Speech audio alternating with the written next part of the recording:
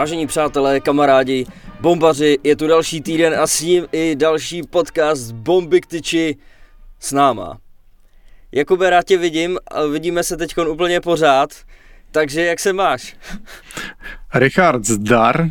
Samozřejmě nevím, jestli jako posluchači nebo diváci, co se na nás koukají teďka, nás vidí pořád, protože to záleží na tom, jestli jsou naši hrdinové na Hero, ale je to pravda normálně. Já mám pocit, že pořád akorát každý den sedíme tady u mikrofonu, ale je to docela dobrý, ty krabe. Představuji si, jaký by to třeba bylo, kdyby jsme se dostali fakt do bodu, že bychom se živili jenom tady tím podcastem.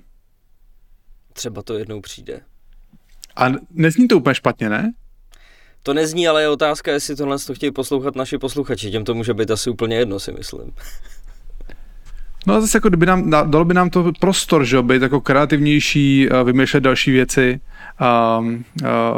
Jako napadlo mě to teďka vlastně, když jak nahráváme každý den, tak samozřejmě asi by nešlo nahrávat celý rok každý den v roce, to bychom asi za chvíli všechny začali štvát. Ale no, není to úplně špatná představa. Samozřejmě to je ještě dlouhá cesta před náma, ale proč by se to nemohlo povést někdy? Je to dost dobrá cesta a já si myslím, už jsme to několikrát říkali, že naši posluchači jsou naprosto skvělí a úžasní a nejlepší ze všech. Dobře, Richie, ty krabe. Tak tam zaskočil tam šipíka hezkýho. Vůbec to nedělám cíleně ve vztahu k hlasování o podcast roku. Protože vy moc dobře víte, ale kdyby náhodou někdo z vás byl ještě třeba línej a nezmáčknul to tlačítko, tak do 5. června můžete hlasovat o podcast roku, klasicky na podcastroku.cz. My jsme v sekci autorský podcast. Můžete vyhrát koloběžku, pokud vás vybere Vilda Franěk a jeho porotané, on je to tam samozřejmě vygenerovaný v určitém pořadí, určitý vybraný lidi, tak dostanou koloběžku. Nevymysleli jsme to my. Koloběžka, budeme na to koukat pozitivně. Krásná cena koloběžka, samozřejmě úplně bych, pokud byste pánové, nedoporučil na ty koloběžce jezdit, ale vždycky můžete zpeněžit někde na aukru nebo tak. takže ta výhra může být docela hezká. Ale samozřejmě, budeme rádi za váš hlas. Chtěl jsem říct, že pokud bychom třeba něco vyhráli, že vás nějak odměníme, nemáme to bohužel s Richardem rozmyšlený, ale pokud opravdu by se stalo, že nás prohlasujete někam daleko, tak vám tady slibujeme, že pro vás uděláme opravdu něco speciálního. Co to bude, to nevíme ani my teď. Jak už jsme říkali, my nepočítáme vůbec žádnou finanční odměnou, to spíš bude výhra na bázi nehynoucí slávy. Přesně tak. Proto my to děláme, Richard.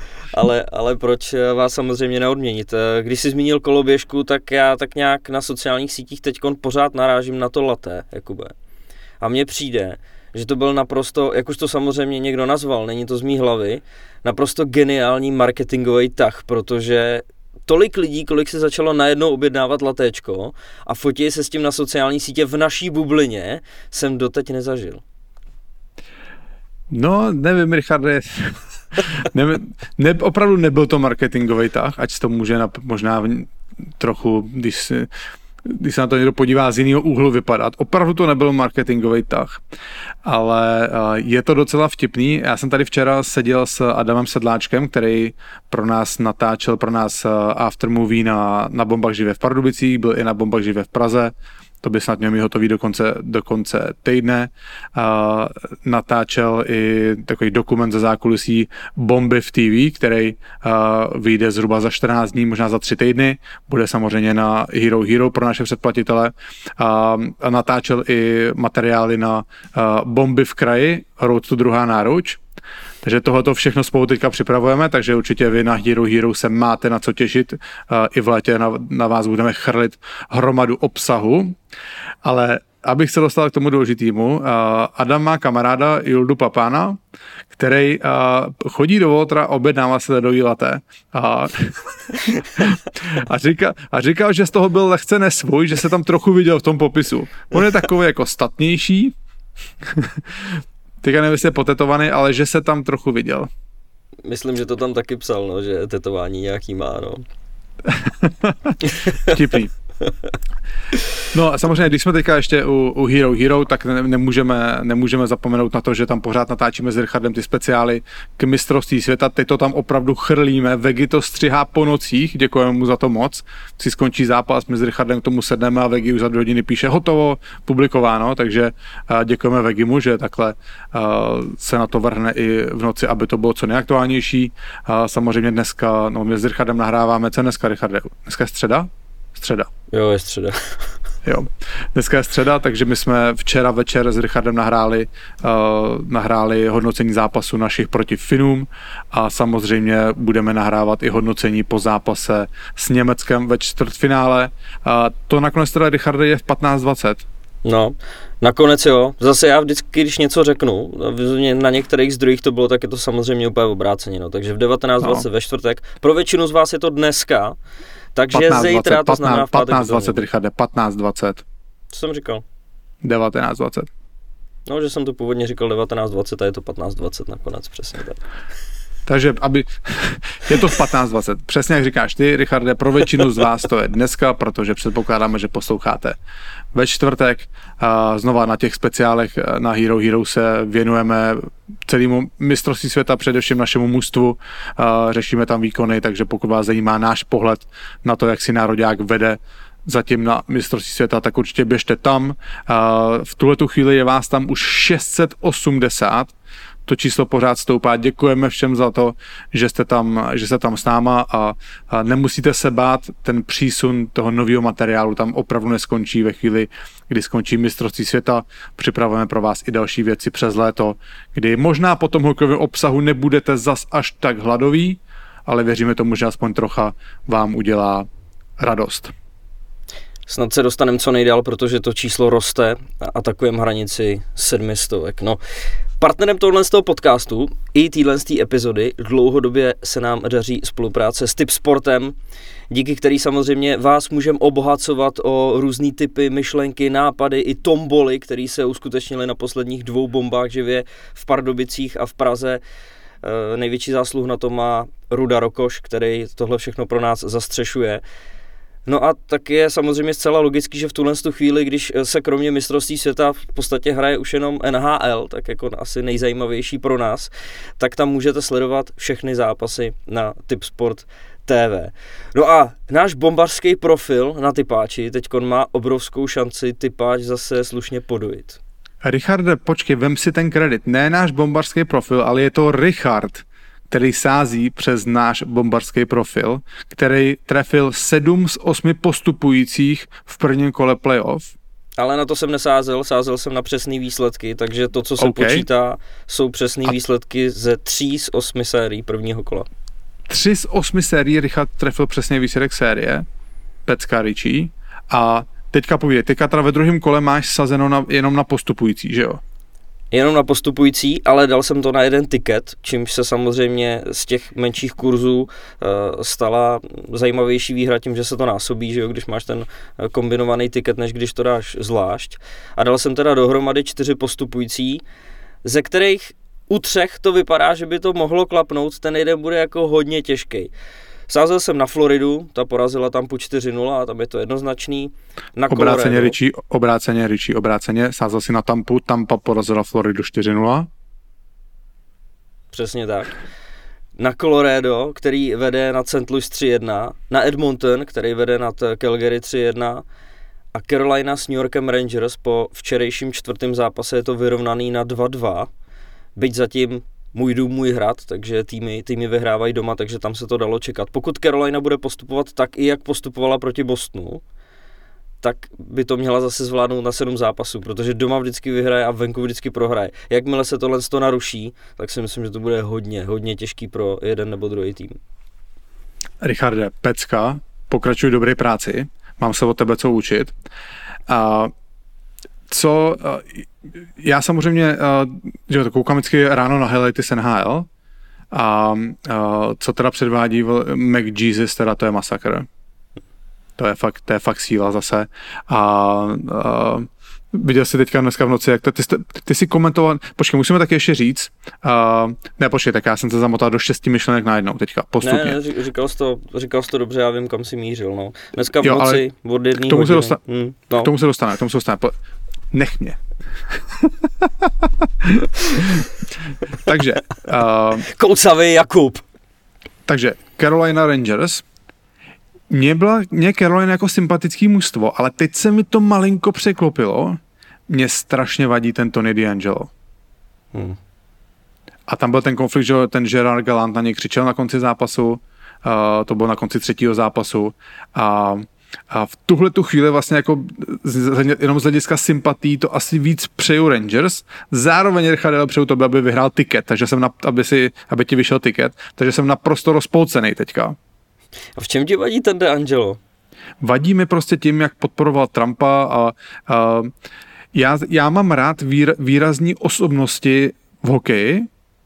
Jo, já vím, že třeba v hokeji je to takový, že ty hokejisti jsou takový skromný, pořád se upřednostňuje tým, to je třeba trochu jiný oproti basketbalu, kde mi přijde, že víc vidíš ty individuality, ty hráči jsou takový excentrický a i třeba i v tom americkém fotbale to tak je. V tom hokeji je to víc zaměřený na tým. Já jsem rád, že se to malinko mění, že začínají být jako výrazné osobnosti i v tom hokeji, ale prostě ta historie, kterou za sebou má ten Tony DeAngelo, ty konflikty, říká se o něm, že je naprosto nekoučovatelný prostě. Takže z tohohle pohledu samozřejmě mi nejsou sympatický jeho politický názory, což jako není důvod, proč bych ho jako odsuzoval, ale když se to tak nějak všechno sečte, potrhne a sečte dohromady, tak mi ten hráč vadí. A z hlediska toho malinko víc přeju Rangers, ať samozřejmě znova přeju to tobě, přeju to Martinu Nečasovi a obecně jako jinak tomu Carolina je sympatický, řada mladých hráčů, talentovaných, takže tak. No jako nejseš jediný, který mu DeAngelo leží v žaludku, protože on vždycky, když je na puku, teď tím, jak se série přesunula do Madison Square Garden, on jako bývalý hráč New York Rangers, teď současně back Caroliny, tak na něj bučí celá hala při kontaktu s pukem, takže on celou dobu, když hraje, tak je to teda naprosto nesnesitelný. A pro něj teda asi, i když mu to podle mě nevadí. No a Richarde, musíme říct, ty máš teda taky pekelně náročný program teďka, ne? Ty jsi měl, kdy to bylo? V sobotu jsi měl těch 24 hodin v kuse, co jsi jel? Jo, tam jsem měl těch 24 hodin. Protože jak jsi to měl? Bylo to trošku kvůli mě, protože my jsme měli nahrávat už den předtím večer speciál po mistrovství světa, ale protože to byl můj jediný volný den, já jsem byl doma. Ještě den předtím já jsem byl v práci a tam jsem si nechal počítač na Barandově s mikrofonem. Protože jsem tam jako byl nějaký 3-4 dny v kuse tím, že mám teď autoservisu, jak nemůžu zase přejíždět.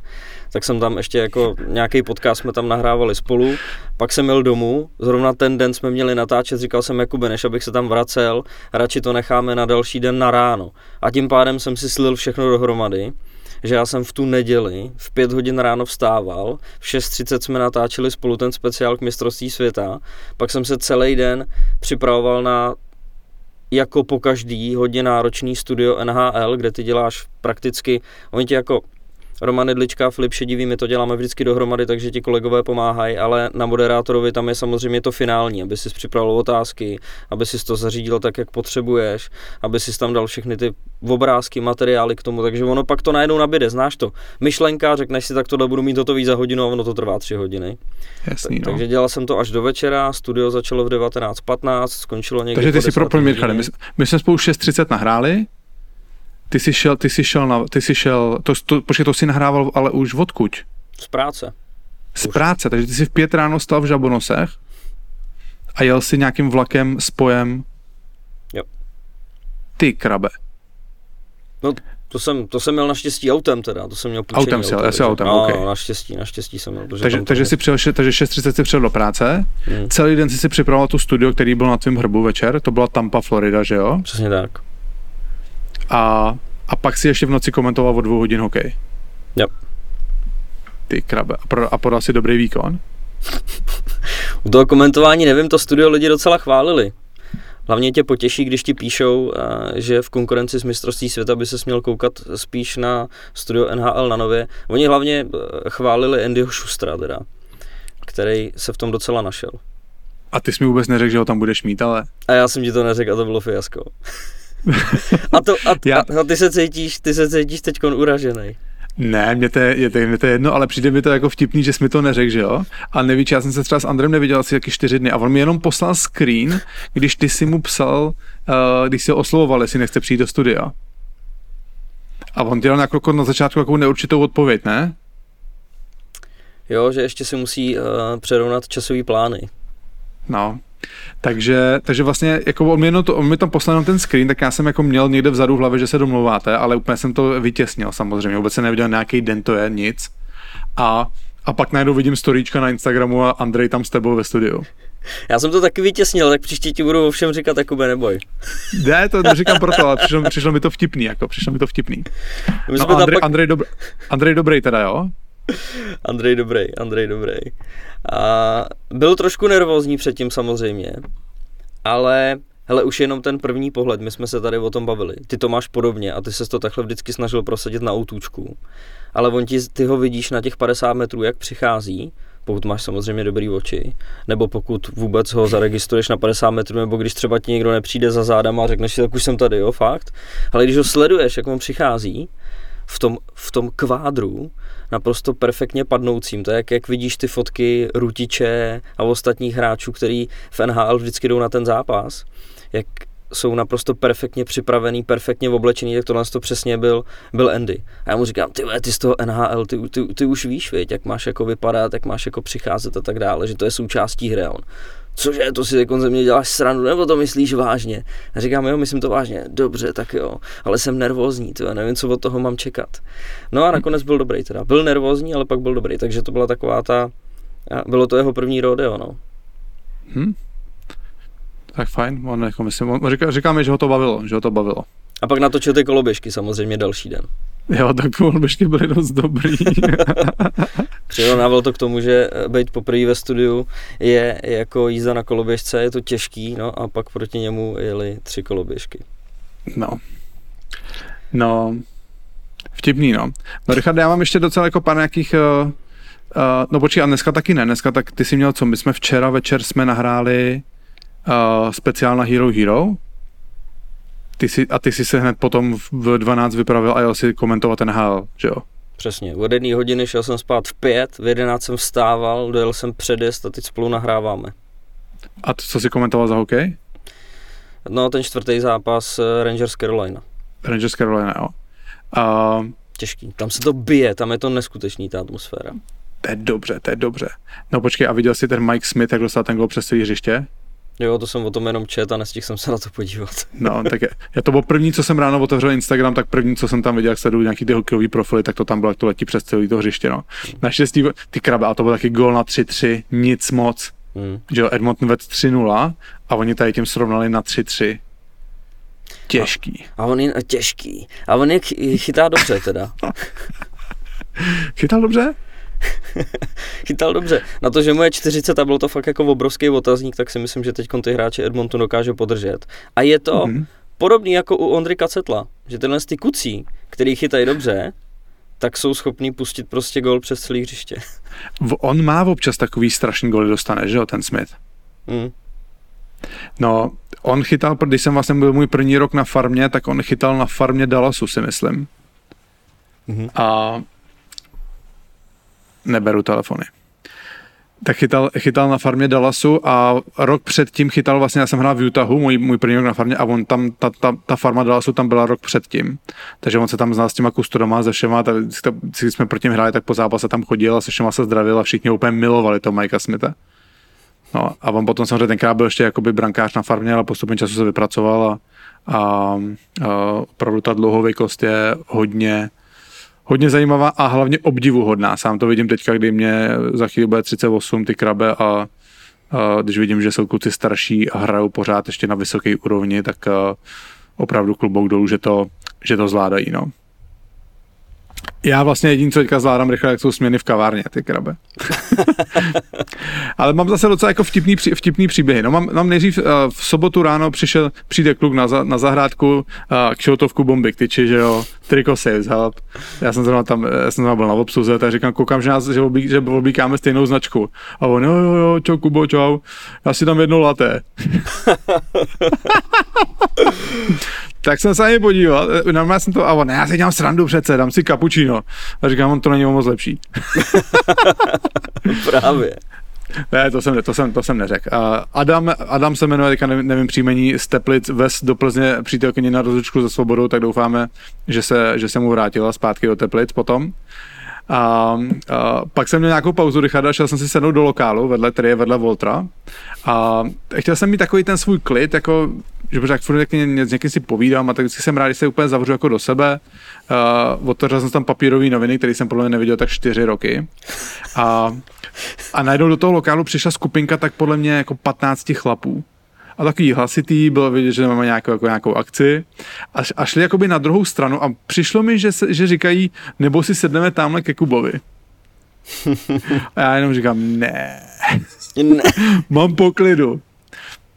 No, ne, dělám si srandu, byli to kluci z Chebu, bohužel jsem si nezeptal jsem se na jejich jména, byli taky na rozlučce se Svobodou, přijeli vlakem do Plzně, říkali, že večer hned jdou ještě vlakem zpátky do Chebu, ale přesně, neberte mě špatně, já jsem rád, když za mnou prostě přijdete, já to mám opravdu rád. A tady kluci normálně to byl ukázkový případ, jak by to prostě podle mě mělo vypadat. Jo, tak ty si ještě budeš říkat, jak by to mělo vypadat, jo? Pozor. Ne, jak by to mělo vypadat, ale samozřejmě jako, já nejsem žádná obrovská hvězda, že bych jsem prostě na každém kroku někoho potkával, že jo. Ale občas prostě chceš jakoby si sednout, chceš mít takovou tu chvilku pro sebe, že jo.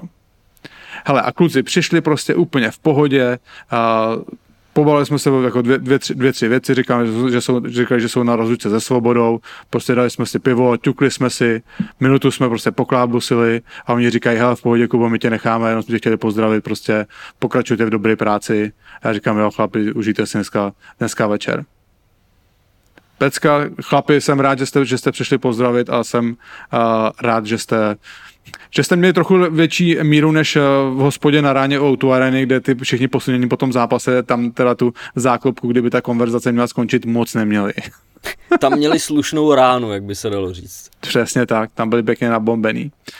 No a Richarde, a v neděli normálně, totální panika. Jak jsem tady říkal třeba 2 týdny zpátky, že přišla ta paní starší do té kavárny a chtěla tu špičku a tohle. Jo. Neděle odpoledne bývá takový slabší provoz. Jo, vždycky jsou ráno snídaně, to odpoledne už jsou taky jako čas kafíčka, přijde třeba jedna taková vlna, že se ti naplní zahrádka a jinak to je taky pomalejší. A já jsem tam byl, my máme teďka takový dozorový směny si děláme.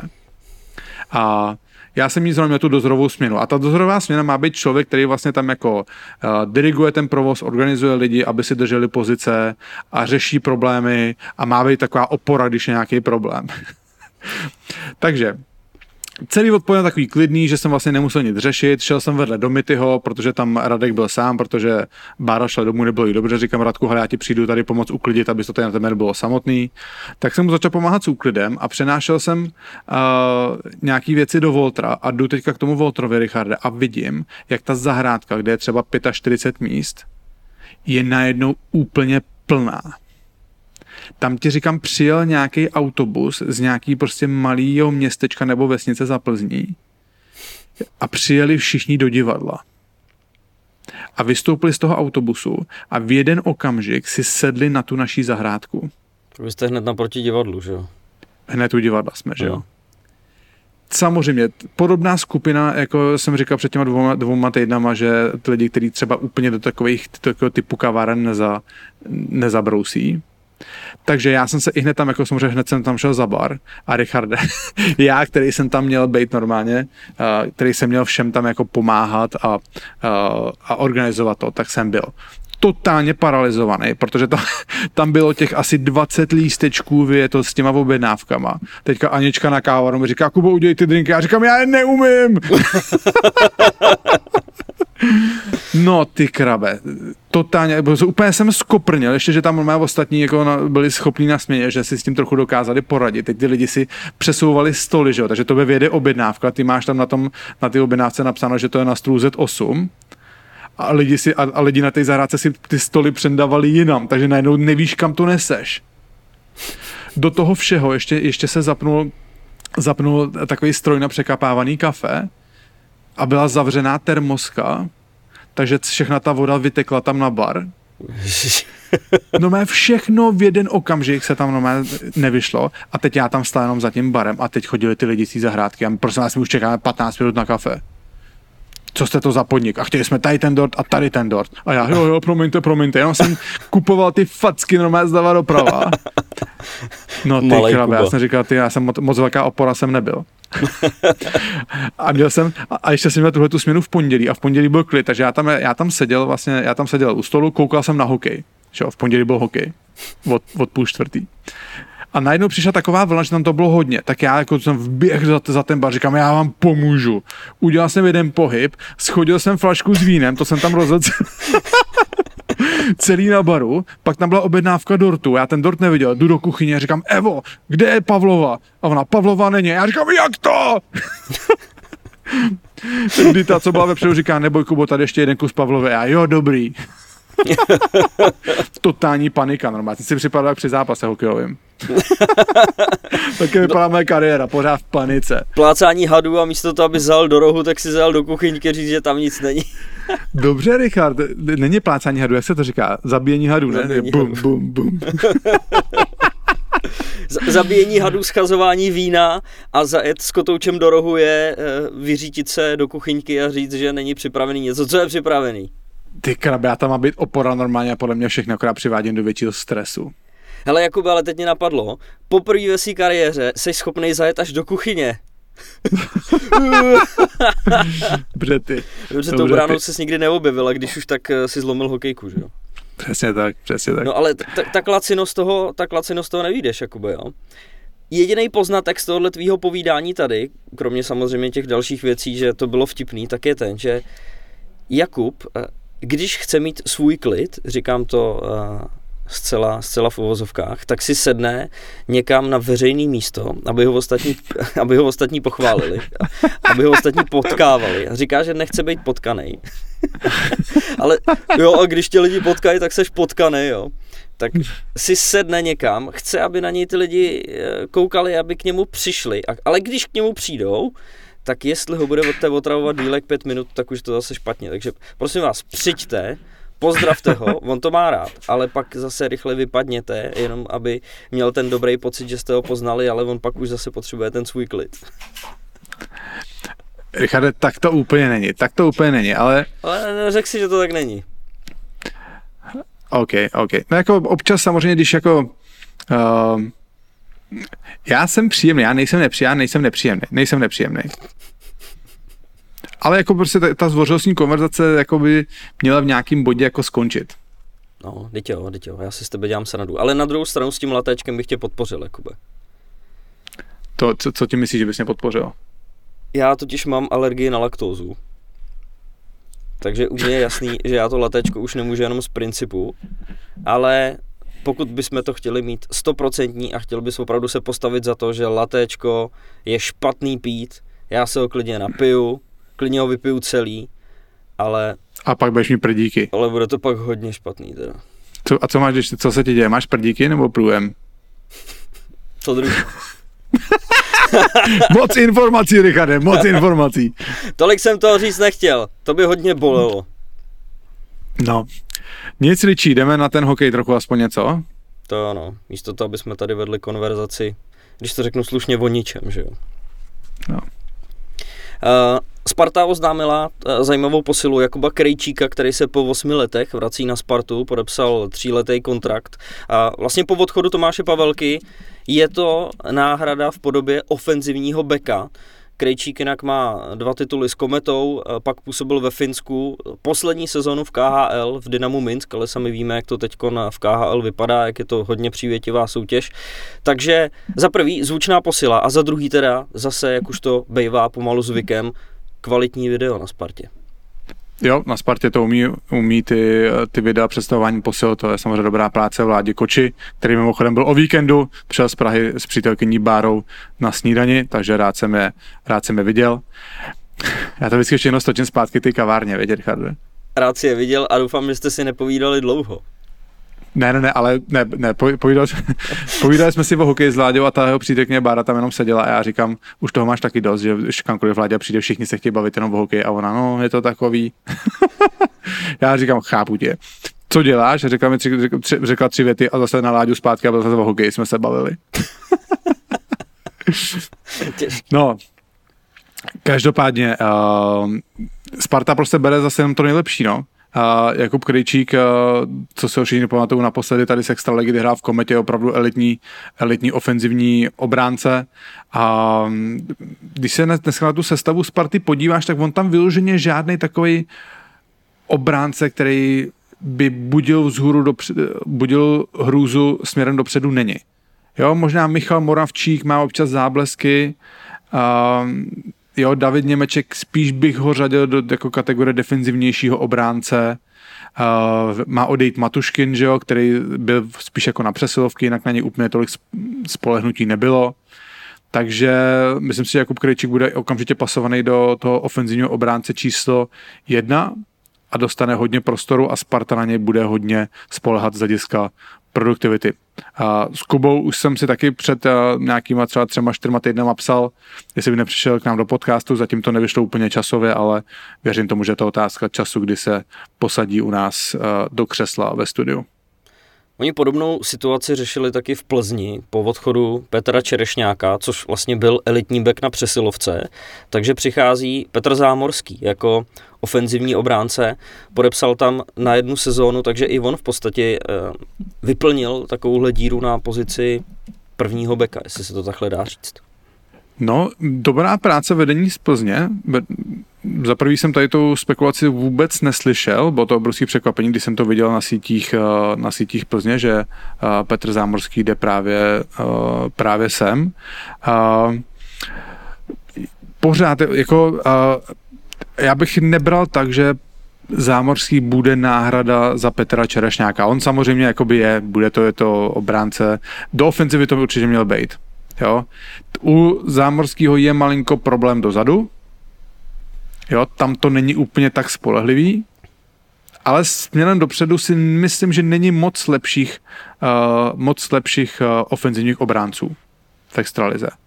Takže z toho může Plzeň hodně benefitovat. Samozřejmě musí trenéři dobře pracovat s tím, že třeba ten Petr Zámorský prostě dozadu to není úplně ono. Ale myslím si, že ve chvíli, kdy ho dokážou dobře používat, kdy bude chodit prostě na bully v útočném pásmu, dostane hodně prostoru na přesilovkách a do těch defenzivnějších situací budou trenéři nasazovat jiný obránce, tak se Petr Zámorský může mnohonásobně vyplatit. Takže za mě jako opravdu palec nahoru, velká posila do ofenzivy a opravdu si myslím, mně se ten Petr Zámorský vždycky líbil, i v nároďáku, jako, ono ho vidíš prostě na modré čáře při té přesilovce, on neustále se nabízí, on chce nahrávku, chce střílet, neustále připravený, třeba když to jde na tu střelu z první, takže mně se fakt jako vždycky směrem dopředu líbil. Když hrál za Zlín, já za Brno, tak jsem ho absolutně nesnášel, jenom mě totálně vykoupal v playoff, naznačil mi střelu, já jsem mu do toho lehnul, on mě jenom objel, vystřelil a gol. Myslím, že to bylo v tom posledním zápase playoff 2014, si myslím, ve finále v 5. zápase, takže tam jako si ho pamatuju, prostě už jako byl relativně mladý, ale i potom, prostě, když jsem mohl sledovat, tak se mě líbilo opravdu to, že chce hrát ofenzivně a pokud dokáže tu produktivitu přinést, v mužstvu jako Plzeň by to mohl mít malinko jednodušší, protože Plzeň dlouhodobě dává hodně gólů, tak samozřejmě to jim mnohonásobně vynahradí to, že třeba dozadu to občas skřípe s ním. Jakube, tam při tom gólu připadal jsi jako Honza Šťotka proti Joelu Armiovi v zápase Česko-Finsko. Ty krave, to ne. Ale o tom jsme se bavili na Hero, asi to nemá cenu tady zase jako rozmazávat, ale samozřejmě to jakoby je chyba, nebo takhle prohrát souboj 1 na 1 by ten obránce neměl. a stejně tak jsem já neměl do té střely si lehnout jak pytel brambor a nechat Petra Zámorského, ať mě objede a vystřelí za mnou ještě blíž brance, no, takže ale to je ten důvod, proč já jsem byl v podstatě jenom průměrný extraligový hokejista. Nebudem tomu nově místo pytel brambor říkat pytel laté? Laté těžko dáš do pytle. No, jako vodu ne, pak to můžeš zavřít, to mlíko, když budeš mít nějaký dobrý pytel igelitovej třeba. No. Do Litvínova přichází 24letý útočník Šimon Stránský, brácha Matěje. Poslední 2 sezony působil v Jukuritu, podepsal s vervou na 2 roky. Vláďa Růžička, ten doslova řekl, že očekávají od něj produktivitu a že by měl být lídr mužstva. Když se podíváš na ty jeho 2 předchozí sezóny ve Finsku, tak on v Jukuritu byl 5. a 3. nejproduktivnější hráč týmu. Takže asi by to mohlo sedět, že by měl být lídr. Mně přijde, že Šimon Stránský je takový ten hráč, který jako pořád tam byl ten potenciál, pořád to tam vidí, že ten talent tam je, ale nikdy to nedokázal úplně jako prodat. Jo, mě vlastně trochu to angažmá ve Finsku bylo pro mě překvapivý, protože to přišlo po tom, co on šel z Vítkovic do Komety a v té Kometě mu to úplně nesedlo asi tak, jak si všichni představovali. Věřím tomu, že i on měl jako jiný představy. Ale když si jako vemeš, že on je pořád mladý, hodně, 24 let, jo, v té Kometě, když bylo to 3 roky zpátky, bylo mu 21, taky to není úplně jednoduchý pro takhle mladýho hráče. Ty 2 poslední sezóny ve Finsku nevypadají vůbec špatně, máme tam poslední 37 bodů. Možná bych si, asi samozřejmě neviděl jsem ty zápasy, nevím, jaký je jeho herní projev. Možná bych věřil tomu, že ještě třeba nějakou šanci v tom jiném finském mužstvu dostane, ale z nějakého důvodu se vrací a myslím si, že to je hráč, který se může ještě hodně zlepšit. Jo, že opravdu vidíme tam ten talent, viděli jsme tam ty záblesky, ale pořád se podle mě od něj čeká trochu víc, ale pořád, prostě on je pořád malý, 24 let je podle mě hodně málo, ne každému se podaří být hotovým hráčem v 21 nebo ve 20 letech a Šimon Stránský v tu chvíli bude vstupovat asi do, jak se říká, prime, nejlepšího období svojí kariéry a myslím si, že Litvínovek k tomu dostane hodně prostoru, aby ukázal, co v něm je. No. Takže za mě skvělý tak vedení Litvínova, líbí se mi tenhle ten podpis a jsem sám zvědavý, jestli prostě Šimon Stránský dokáže udělat ten další krok a stát se opravdu výborným extraligovým hokejistou. Dalšího hráče, který ho budeme bedlivějma očima sledovat, bude to náš PTW, tak je 22letý útočník Zdeněk Sedlák, který míří do Plzně a my jsme se tady o něm už v podstatě v minulosti několikrát bavili, protože on působí od 15 let ve finské škole Kerpetu, hrál převážně 2. nejvyšší finskou soutěž, z Plzní teďkon podepsal roční smlouvu s Obcí, ale on hlavně z toho finského hokeje de facto poprvé teďkon přichází do extraligy, takže uvidíme s tou finskou školou, jak tady na tom bude. Ale hlavně my jsme se na ně bavili v tom vztahu, že on se de facto stal takovou tou obětí toho českého tabulkového systému. Ne? Já si ještě pamatuju, že jsme se tady nějakou dobu zpátky bavili o tom, že je jakoby naprosto nemožný, aby on přišel do tohle z toho českého prostředí vzhledem jako k té svý hodnotě. Ale jako určitě teď v tuhle situaci dobrý ho vidět tady v extralize. No, proto samozřejmě vidíš tu smlouvu, že Plzeň dá roční smlouvu, zaplatí hostování bez souhlasu klubu, který je, myslím si, 300 000 a pokud se Zdeněk Sedlák dobře uvede, tak následně oni koupí jeho práva. Takže myslím si, že to je znovu hezký podpis od Plzně, no. Trochu to kopíruje jakoby ty možnosti Plzně, že jo, Plzeň nemá úplně na rozhazování, sadí tady na Zdeňka Sedláka, který, on podle mě 1 rok měl nějak strašně nahrávek v té druhé finské lize. No, každopádně já k němu mám takový jako speciální vztah, takový jako vtipný. Já jsem hrál s jeho tátou, s Deňkem jsem hrál v Plzni, když mě bylo těch 17-18 a byl naprosto skvělý chlap, měl jsem ho strašně rád, on tenkrát v Plzni zažil podle mě svoje nejlepší sezony v kariéře, dokonce mám pocit, že jel i na mistrovství světa. No a tady malej Zdeněček s ním tenkrát chodil jako malý miminko do šatny. Dost vtipný, podle mě to bylo nejrostomilejší mimino, co jsem kdy viděl. Promiň, Richarde, byl rostomilejší i než Ríša a Bernie. Nevadí, jsem schopný to přijmout. Měl takový kudrnatý, blondětý vlásky, takový jako nevinný kukuš, no prostě strašně rostomilý dítě. Říkám to, tenkrát jsem říkal Sedlovi, tátovi, říkám, ty krabe, ty děláš, tak ty jsi dělal taky rostomilýho kluka a on klidně řekni, a já tě udělám taky. No takže samozřejmě jsem rád, že mladý Zdeněček také vyrost v profesionálního hokejistu a on tady má, jestli koukám na ty statistiky, tady měl playoff výborný, tady to vidím, 2 roky zpátky v Hermes 12 zápasů playoff, 10 gólů, 8 nahrávek, 18 bodů. A on byl v organizaci Kerpetu a pak letos před sezónou přešel do Saipy, kde se taky teda nedokázal prosadit do toho prvního mužstva, ale znova výborný čísla v playoff 12 zápasů, 11 bodů. Že to může ukazovat, že se dokáže vypořádat, že dokáže být produktivní v chvílích, kdy to je opravdu důležitý. Jako praváka se 190 cm a 92 kg úplně nemůžeš ignorovat. Takže znova, mně se tenhle ten podpis Plzně líbí vlastně i bez toho, i kdybych pominul tu v uvozovkách moji vazbu na Zdeňkovo tátu a jsem opravdu zvědavý na něj, co předvede v Plzni. No. Myslím si, že dostane prostor, že tam to místo je a myslím si, že i to je důvod, proč on do té Plzně šel, že vidí, že tam ty mladí hráči dostávají šanci a já zase budu moc držet palce, aby se dokázal prosadit. No ale z Plzně do Budějovic jde zase 21letý útočník Filip Přikryl.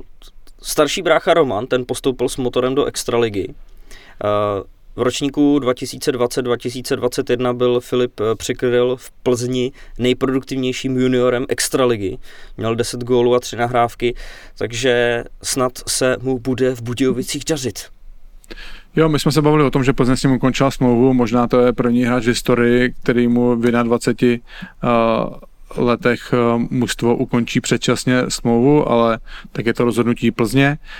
Já jsem říkal, že si myslím, že nebude mít nouzi o to získat další angažmá. To přišlo v podstatě záhy, podepsal v Budějovicích a já prostě Filip ukázal znova je prostě strašně mladý, je mu teďka čerstvých 21 let, to je fakt strašně málo, jo, a on za ty poslední 2 sezóny, kdy tak jako nastupoval za Plzeň, tak ukázal záblesky opravdu jako velkého ofenzivního talentu. Jo, znova, on se musí dostat do toho, aby to nebyly jenom záblesky, aby to byl pravidelný přísun. Loni nastupoval převážně ve 4. 5. V playoff malinko dostával šanci výš, nahrával myslím si Čerešňákovi na 1 gól rozhodující v prodloužení v té sérii proti Boleslavi. To byl hezký moment, takže znova, mě ten tah od Plzně překvapuje, ale je to jejich rozhodnutí a bude teďka na Filipovi prostě, aby si vybojoval vůbec dobrou šanci na aby tu sezónu v Budějovicích začínal na dobré pozici, aby zase se nemusel drápat ze 4. 5. A bude na něm, no, aby prostě dokázal být buď výrazně produktivní, jo, protože taky jsem z něj měl takový pocit, že on je spíš primárně dopředu, že úplně třeba v mezihře ho nevidíte, ale jestliže se dostane do té šance, tak ten gól umí dát.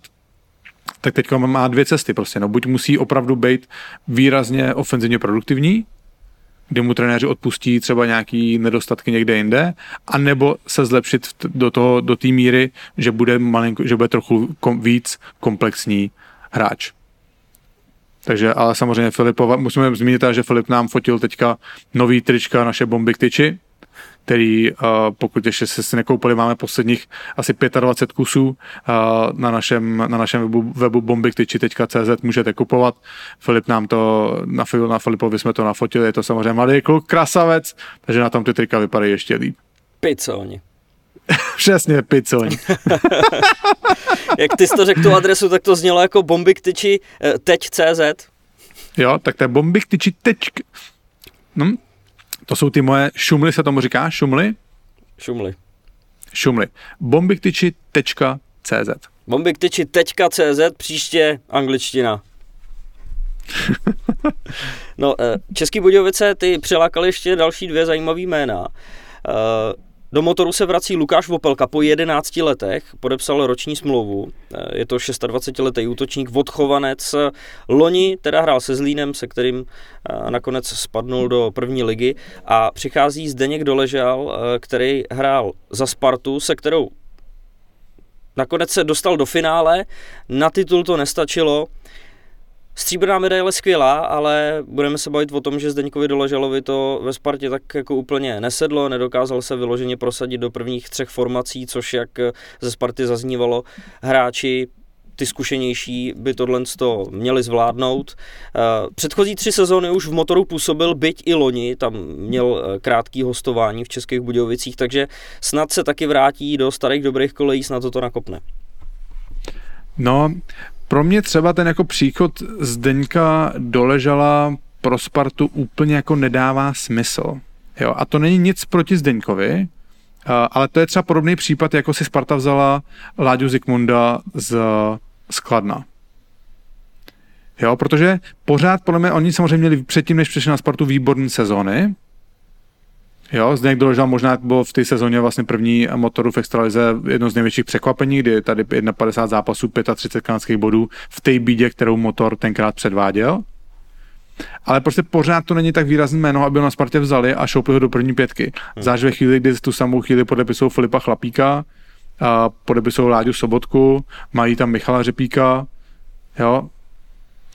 Takže i třeba z hlediska Zdeňka Doležala mi ten přesun takhle, jako ono to je lehký hodnotit teďka, jo. Ve chvíli, že samozřejmě Zdeněk Doležal strávil celou kariéru v první lize, on vlastně tady koukám, že na Spartě hrál v mládeži, jo, tak ve chvíli, kdy Sparta zavolá, chceme tě, taky těžký říct ne.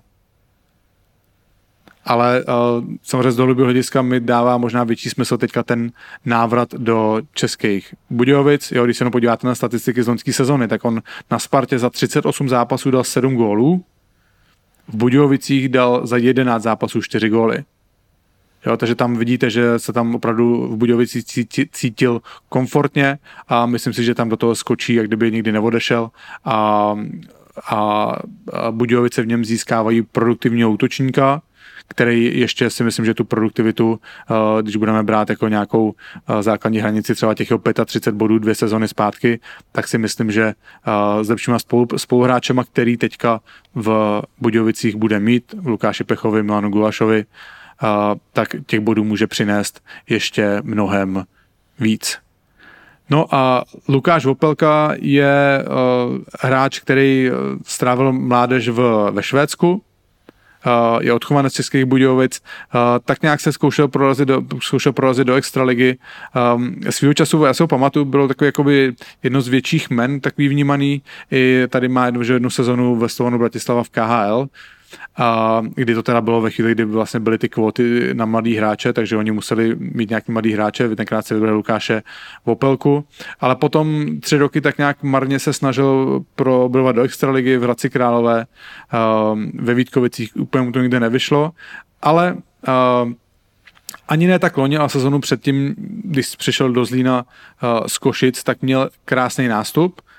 Tady má v 37 zápasech 11 gólů, kdy ukázal, že opravdu třeba do té extraligy může patřit. Ta loňská sezona už byla trochu slabší, ale znova v tom zlínském mužstvu to nebylo úplně jednoduchý pro nikoho. Teďka věřím tomu, že Lukáš je rád, že se vrací domů, že se vrací do Českých Budějovic a znova bude jenom na něm, aby ukázal, že prostě do té extraligy patří a je tam bude právoplatným členem. Jdeme na rozhovor, Jakube. Jdeme, Richie.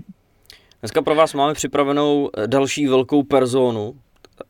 Patrik Augusta, když přicházel do studia, tak já musím říct, že jsem z toho byl trochu nervózní, protože já si ho samozřejmě pamatuju z těch flashových rozhovorů, které jsou vždycky těžký a ty víš, jaká je ta situace. Přímo na extraligových stadionech, kdy ty Trenéři samozřejmě jsou často pod palbou debilních otázek. A sami třeba nejsou úplně v dobrý náladě, takže já jsem z něj měl opravdu jako velký respekt, ale přijde mi, že obzvláště Bobby Ktiči mají dar z těch lidí dělat neuvěřitelně sympatický a příjemný hosty, který se rozpovídají úplně o čemkoliv a žádná otázka pro ně není problém. Takže coach a sportovní manažer Bílejch Tigrů Liberec, který v roce 2020 dovedl Severočechy k vítězství v základní části, ale bohužel playoff se kvůli koronaviru nehrálo.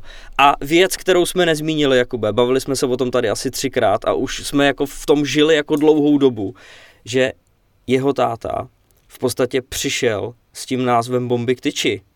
Přesně. Nám to došlo, my jsme normálně vypli mikrofony ve studiu a říkáme to, tvůj táta vlastně vymyslel Bomby Ktiči. Ten název. No, hlavně, že jsme si na to vzpomněli a dobře, že jsi na to vzpomněl teďka ty, Richarde, protože já jsem na to zase zapomněl. Zase bychom na to zapomněli. No, takže vlastně Josef Augusta, táta Patrika, tak byl ten, který říkal hlavně kluci, musíte střílet pořádný bomby Ktiči. Takže tady je úplný prapůvod názvu našeho pořadu. No, Patrik Augusta, samozřejmě, já teda z něho teda, Richard, na těch rozhovorech nervózní nejsem, protože on je takový fakt jako přívětivý, ochotnej a mluví. Že se jako, jak má problém, jak strávil hodně let v Americe, tak ví, má tu profesionalitu trochu v sobě a možná ti někdy odpoví malinko stroze, ale úplně si ho nedokážu představit, že jako něco vrací zpátky, no. Takže, byl jsem samozřejmě rád, že přišel do podcastu, sami to za chvilku uvidíte, je hodně zajímavý povídání, já si pamatuju, že když jsem byl malej, tak o něm se vždycky říkal, že on hraje on byl tak trochu jako mimo radar, že on nebyl, nikdy se nedokázal prosadit do NHL, o čem samozřejmě on taky mluví v tom rozhovoru, ale já jsem měl tak jako zafixovaný, že to je ten hráč, který hraje prostě v nižších soutěžích v Americe. Potom samozřejmě on strávil hodně velkou část té druhé půlky kariéry v Německu, takže má toho za sebou hodně jako hráč a samozřejmě teďka si buduje svou kariéru jako trenér. Asi to nebudu, Richarde, už dál prodlužovat. Pohodlně se usaďte a tady je Patrik Augusta. Náš dnešní host dlouhých 7 let bojoval o své místo v NHL. Na farmě si v 534 utkáních udržel průměr více než bodů na zápas. V NHL to ale nakonec stačilo jen na 4 utkání. 2 v Torontu a 2 ve Washingtonu. Po přesunu do Evropy strávil 7 let v německé nejvyšší soutěži, kde v roce 2003 vyhrál titul v dresu Krefeldu. Bronzový medailista z olympiády v roce 1992 v Albertville, mistr Československa s Jihlavou v roce 1991. Dnes hlavní trenér a zároveň sportovní manažer Liberce. Dámy a pánové, Patrik Augusta. Patriku, vítej v podcastu Bomby Ktiči. Díky, ahoj. Patriku, děkujeme moc, že jsi dorazil za náma do studia. Jak vypadá tvoje období po sezóně? Já si myslím, že ze své pozice moc jako dovolenou ani nebudeš znát. Možná odejdeš někam, ale telefon nevypneš asi, ne? Děkuju za pozvání, tím bych chtěl začít a za druhý zatím ty sezóny tak nějakým způsobem splývají, protože ta sezóna skončí a hned se připravuje další. Na dovolení jsem byl s rodinou týden, ale jak si říkal, telefon jsem moc nevypnul. Myslím si, že jestli nějakou klidnější částí dovolení prožiju, tak až v tom červenci, kdy je vždycky taková ta pauza mezi předzávodním obdobím a přípravným obdobím. Když už to mužstvo je tak nějak hotový a víceméně se nic neřeší, pak je panika akorát 5. srpna už zase, že někdo nevypadá dobře. Přesně tak. A pak už se to řeší furt, tak se nepodaří jeden zápas a řeší se zase další věci, ale je to součástí tady spojení těchto dvou funkcí, že toho volného času zase tolik není. My když jsme se domluvali, tak ty si říkal, že ráno musíš odtrénovat v Liberci a pak přejdeš za náma sem do Prahy. Jaká je tvoje role v té letní přípravě? Tam to nenecháváte vyloženě na kondičním trenérovi, ty do toho taky vstupuješ, do té suché přípravy? Nějakým způsobem to hlavně řídí kondičák po našich konzultacích. Já se účastním spíš takový, jako jenom občas se tam podívám jako dozor, řeším si svoje věci v kanceláři. Taky nechci, aby ty hráči celý rok viděli mě nebo mě poslouchali, takže je dobrý, když se tomu věnují víc asistenti, ale s kondičákem to řešíme a dohadujeme se prakticky jako o hokeji, jestli víc běhat, míň běhat a každý máme nějaký svůj názor a bavíme se o tom a snažíme se tu přípravu udělat co nejlepší, aby jsme byli co nejúspěšnější. Přemýšlíš o tom jako z psychologického hlediska, že je dobrý, že ty hráči právě během toho léta slyší někoho jinýho? Určitě, beru to i jako hráč. Tím, že jsem strávil 7 let v zámoří, tam trošku je to trochu jiný. Tam prostě skončí sezóna, ty hráči se rozjedou a sejdou se zase na trénink campu. Takže to je jak pro trenéry, tak pro ty hráče takovej trochu refresh v hlavě. Tady je to nastavený jinak a doteďka, já si myslím, že to malinko k tomu směřuje, že to časem bude hodně individuální. Na druhou stranu pořád je spousta hráčů, kteří chtějí tady tuhle týmovou přípravu a být společně s klukama a mít každý den možností do kabiny a pokecat tam a připravit se. Takže je to takový vybalancovaný, ale už teď je spousta hráčů, který chtějí individuální přípravu a já si myslím, proč ne, pokud se dokážou připravit a přijdou v té formě, jakou si trenér představuje, tak by to tak mohlo být. Takže vy dáváte nějakým hráčům, kteří si oni řeknou o tu individuální přípravu, tak jim vycházíte vstříc? Ty, kteří si řeknou úplně všem asi ne, ale jako vycházíme jim vstříc. Myslím, že speciálně hráčům, kterým vím, že se připraví a dokážou se připravit, protože něco jiného potřebuje bědna a něco jiného potřebuje 20letý kluk při té přípravě. Tam už ta příprava je hodně diferenciovaná a není jednoduchý mít 15 hráčů na jednom místě a každému tu přípravu ušít na míru. I když Aleš Bařez v tomhle dělá vynikající práci a myslím si, že to má dobře zmáklý a i ty výsledky za ním jsou vidět. No. V jaký situaci ty si myslíš, že Extraliga nebo respektive klub bude připravený na to udělat pro všechny individuální přípravu? No, to je těžký. Já si myslím, až s tím budou souhlasit hráči, aby nebyli placeni 12 měsíců v roce. A až nebudou chtít těch 12měsíční výplatu v 8 měsících. Jo, nějakým způsobem, ale je spousta hráčů, kteří už dneska do sebe investují velké peníze a vědějí, co pro tu kariéru potřebují. A to si myslím, že se hodně změnilo. Dřív to bylo prostě všechno na klubech a dneska tady ty špičkoví hráči a top hráči velkou část těch peněz dávají zpátky do sebe, jak se říká, ať už je to speciální pomůcky nebo nějaký potraviny, doplňky a tyhle věci. Takže tohle se hodně změnilo a oni vědí, že ta kariéra není nejdelší. Jo? I když dneska ty hráči jsou schopní hrát a podávat výkony, budu říkat jak je do 50, ale klidně do 40 let můžou hrát na velice dobrý úrovni a živit se tím, tak potom už nemůžou. Takže oni musí to využít ten všechen čas prostě na maximum. Ale trenéři se taky musí vzdát těch 12 výplat v tom případě. Určitě. Když 4 měsíce odpočnou a moc hrát jenom golf, tak to je to všichni kolem toho hokeje, by to tak mělo být. Patriku, řešíte třeba nějaký občas jakoby neschody třeba s tím kondičním trenérem? Protože já jsem zažil třeba v Brně, když jsme některá byli, tak Libor Zábranský přived Normula.com, se jmenoval prostě kanadský kondiční trenér. A ten tam byl více jakoby nasazený od Libora a byli tam trenéři, že jo? A byl tam jakoby konflikt mezi tím kondičním trenérem a těma hlavníma trenérama s tím, co se má jako během té sezóny dělat. A byl problém v tom, že ty trenéři hlavně říkali, OK, on tady chce se dělat tady tu jako posilovnu, ale myslím, že to je špatný a díky tomu přijde nám, že hráči jsou potom zatavení. A vlastně hlavu na špalku má ten hlavní trenér. Máte taky jako třeba taky nuance řešíte spolu? Neřešíme až takhle důležitý a až takovýhle těžký debaty. Samozřejmě řešíme nějaké věci ohledně toho tréninku. Jedna věc je ta, že já jsem v tomhle malinko otevřenější, i když jsem prošel tou těžkou školou Dukly Jihlava, kdy nás prostě drhli a bylo jedno, prostě slabý kusy odpadají. A kdo co vydrží, tak vydrží, ale pak jsem prošel i tou Amerikou a přišel jsem i trošičku tím specializovaným tréninkem, kdy jsem měl individuální plány a připravoval jsem se na další sezony. Takže v určitých věcech spolu diskutujeme. Za mě teda hodně, co diskutujeme, tak je o běhání. Já jsem zastáncem toho, že my jsme hodně běhali, samozřejmě chápu, že některý těžší hráči, kolena, sám prostě jsem měl problémy s kolenem od nějakých 20 let. A dneska se říká, že to běhání zase tak dobrý není. Na druhou stranu podívám se po světě a Finové běhají dlouhý tratě, Švédové běhají dlouhý tratě, Rusové běhají dlouhý tratě a neviděl bych, že by byli pomalejší než my. Že by strádali. Ale tohle jsou takový, mě tohle hrozně baví, jak se bavíme o hokeji, tak se bavíme o trénování. Samozřejmě Aleš o tom ví hodně víc, protože je to jeho každodenní chléb a ty hráči mu věřejí. To je pro mě nejdůležitější, když vidím, že ty hráči mu věřejí. A pro mě jako pro trenéra máme zavedené testování a pokud budu vidět, že to testování jde tím směrem, jaký má jít, že prostě ty hráči tu svou úroveň zvyšují, tak není až tak velký důvod, abych někde razantně do toho vstupoval. Patriku, ty máš vedle pozice hlavního trenéra si sportovní manažer Liberce, takže předpokládám, že schánění nových hráčů, to je primárně tvoje starost. A jak funguje dneska ten hráčský trh v konkurenci těch extrémně movitých mužstev, jako jsou dneska Pardubice, třeba Sparta, který pouští opravdu hodně peněz do toho trhu?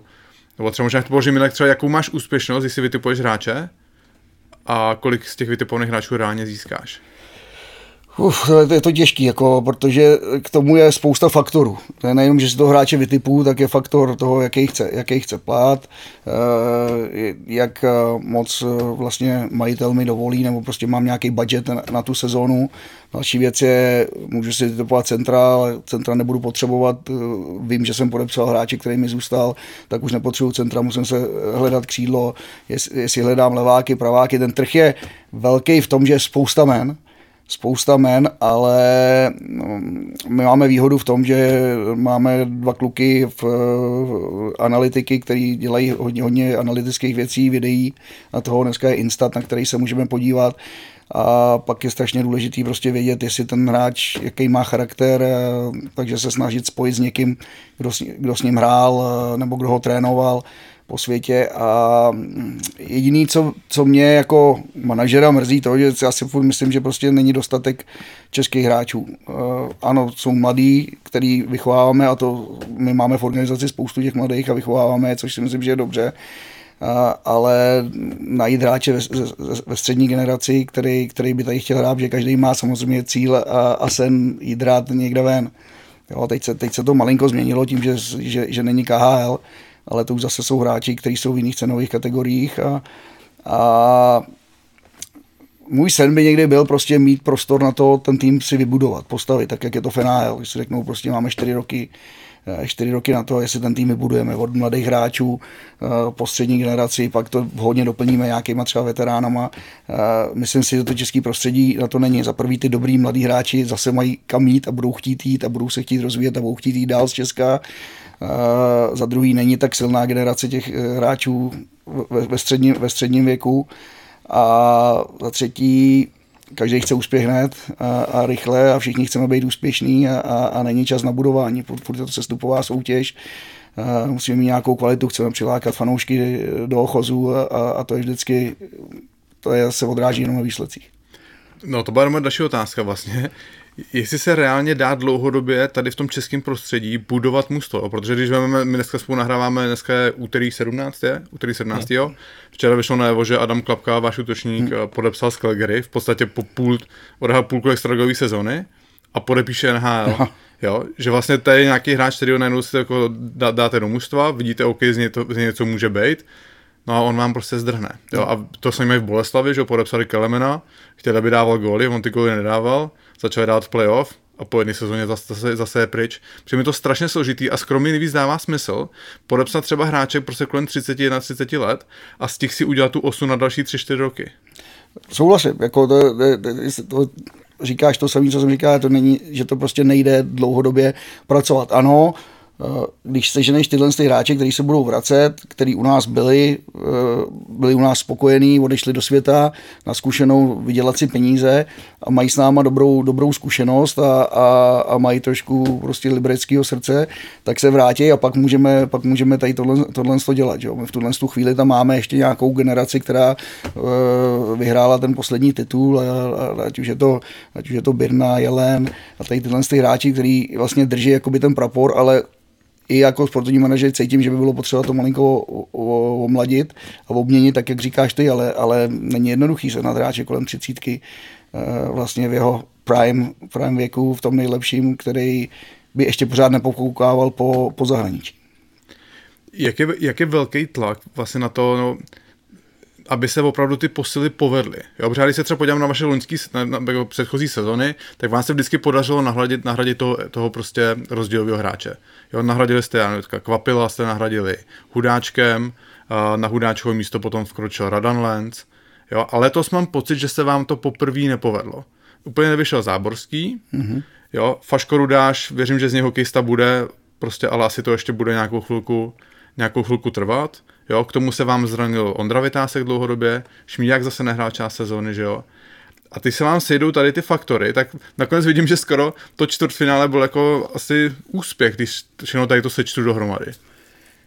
Já nechci sčítat tady ty ztráty, jako je samozřejmě odešlo tolik hráčů, který se nám nepodařilo nahradit, to s tebou souhlasím, a ten trh prostě takovej nebyl, jako kdyby jsme byla náhrada, tak pro nás byla se finančně nepřijatelná, protože jako klub držíme nějakou linii rozpočtů a těchto z těch věcí. A zase spíše hledáme hráče, který, když budeme se bavit o těch starších a drahých hráčích, hledáme hráče s nějakou malou konexí směrem k Liberci, aby to dávalo smysl i pro nás, i pro ty hráče.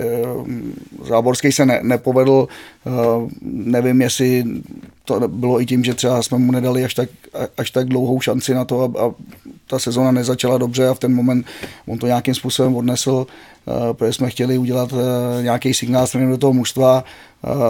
Faško nebyl braný, to byl braný jako development projekt, to je prostě mladý kluk skvělý, který sice odehrál loni mistrovství světa, ale hrál trošku jiný lize a Česká liga je hrozně těžká pro tyhle já říkám lehký hráče, on je skillový, výborný bruslař a ta defenzíva tady je velice silná, takže já za sebe třeba od něj předpokládám, že by měl mít lepší až tady tuhle sezonu druhou, kdy udělá celou letní přípravu, zesílí trochu a myslím si, že by měl být větší faktor, ale my jsme to věděli, že to, co nám odešlo, protože ten rok odešla opravdu jako kvalita, odešlo to hodně, tak se nám nepodařilo nahradit. Na druhou stranu nám do toho vklouzli ty mladí, kteří vypadají velice dobře a od nich budeme očekávat i to, že se budou víc podílet na té produktivitě a pomalu začnou jakoby si říkat o ještě větší a větší ice-time, což dělali v závěru sezony a já jen doufám, že tak jak skončí tu sezonu, tak ji začnou. No. Ale v tuhle chvíli nějakým způsobem jsem pořád v hledání ještě jakoby jednoho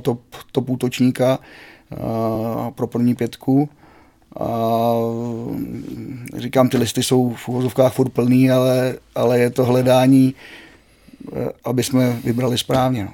Protože to je to nejdůležitější. Ať už to je charakterově, tak hlavně hokejově, aby nám pomohl tomu týmu být úspěšnější. A sám si říkal, podle mě ty poslední 2 sezony bylo extrémní na tady tyhle zranění. Ať už to byl Vytas, Láďa, Šmíd, Filíny předtím, jako to jsou prostě klíčoví hráči, který v ten daný moment chybí. A když se mluvit o loňské sezóně, ano, možná, že to byl vrchol toho čtvrtfinále, já věřím, že jsme mohli Spartu potrápit víc, ale znova v sérii předtím nám chyběl Filíny s Kometou, se Spartou nám chyběl Birna, to jsou prostě playeři, kteří se jen tak nenahradí a my to mužstvo nemáme až takovou hloubku, aby jsme utráceli peníze za hráči, kteří nám sedí v hledišti. Když se teda zpětně ohlídneš za tím čtvrtfinále proti Spartě, dalo se tam udělat něco jinak?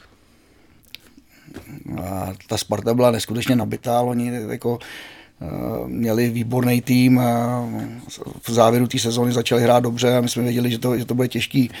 Samozřejmě rozhodují maličkosti, rozhodují malé věci, ať už je to někde tyčka, odražený kotou či vyloučení a dopadlo to, jak to dopadlo. Jak já bych si představoval, že jsme ještě jeden zápas vyhráli, tak jsme to mohli trošku zdramatizovat a ta naše euforie a ta práce by Spartě dělala problémy, protože jednoznačně kvalitou byli jinde než my, ale ono to není jenom o kvalitě, tam playoff prostě je jiná soutěž a nejenom ta kvalita není ten základní atribut, jsou to ty věci okolo. Je to o tom prostě žrát let a i Láďa Šmíd určitě tam nechal za sebe všechno. Že? Láďa Šmíd pro mě odehrál fantasticky to playoff, jako nevěřil jsem potom, čím si prošel, ať už to bylo rok předtím, kdy nehrál a teďka, že se vrátí, jsem věděl, ale že dokáže tu svoji hru posunout z toho jednoho levelu na ten playoff level.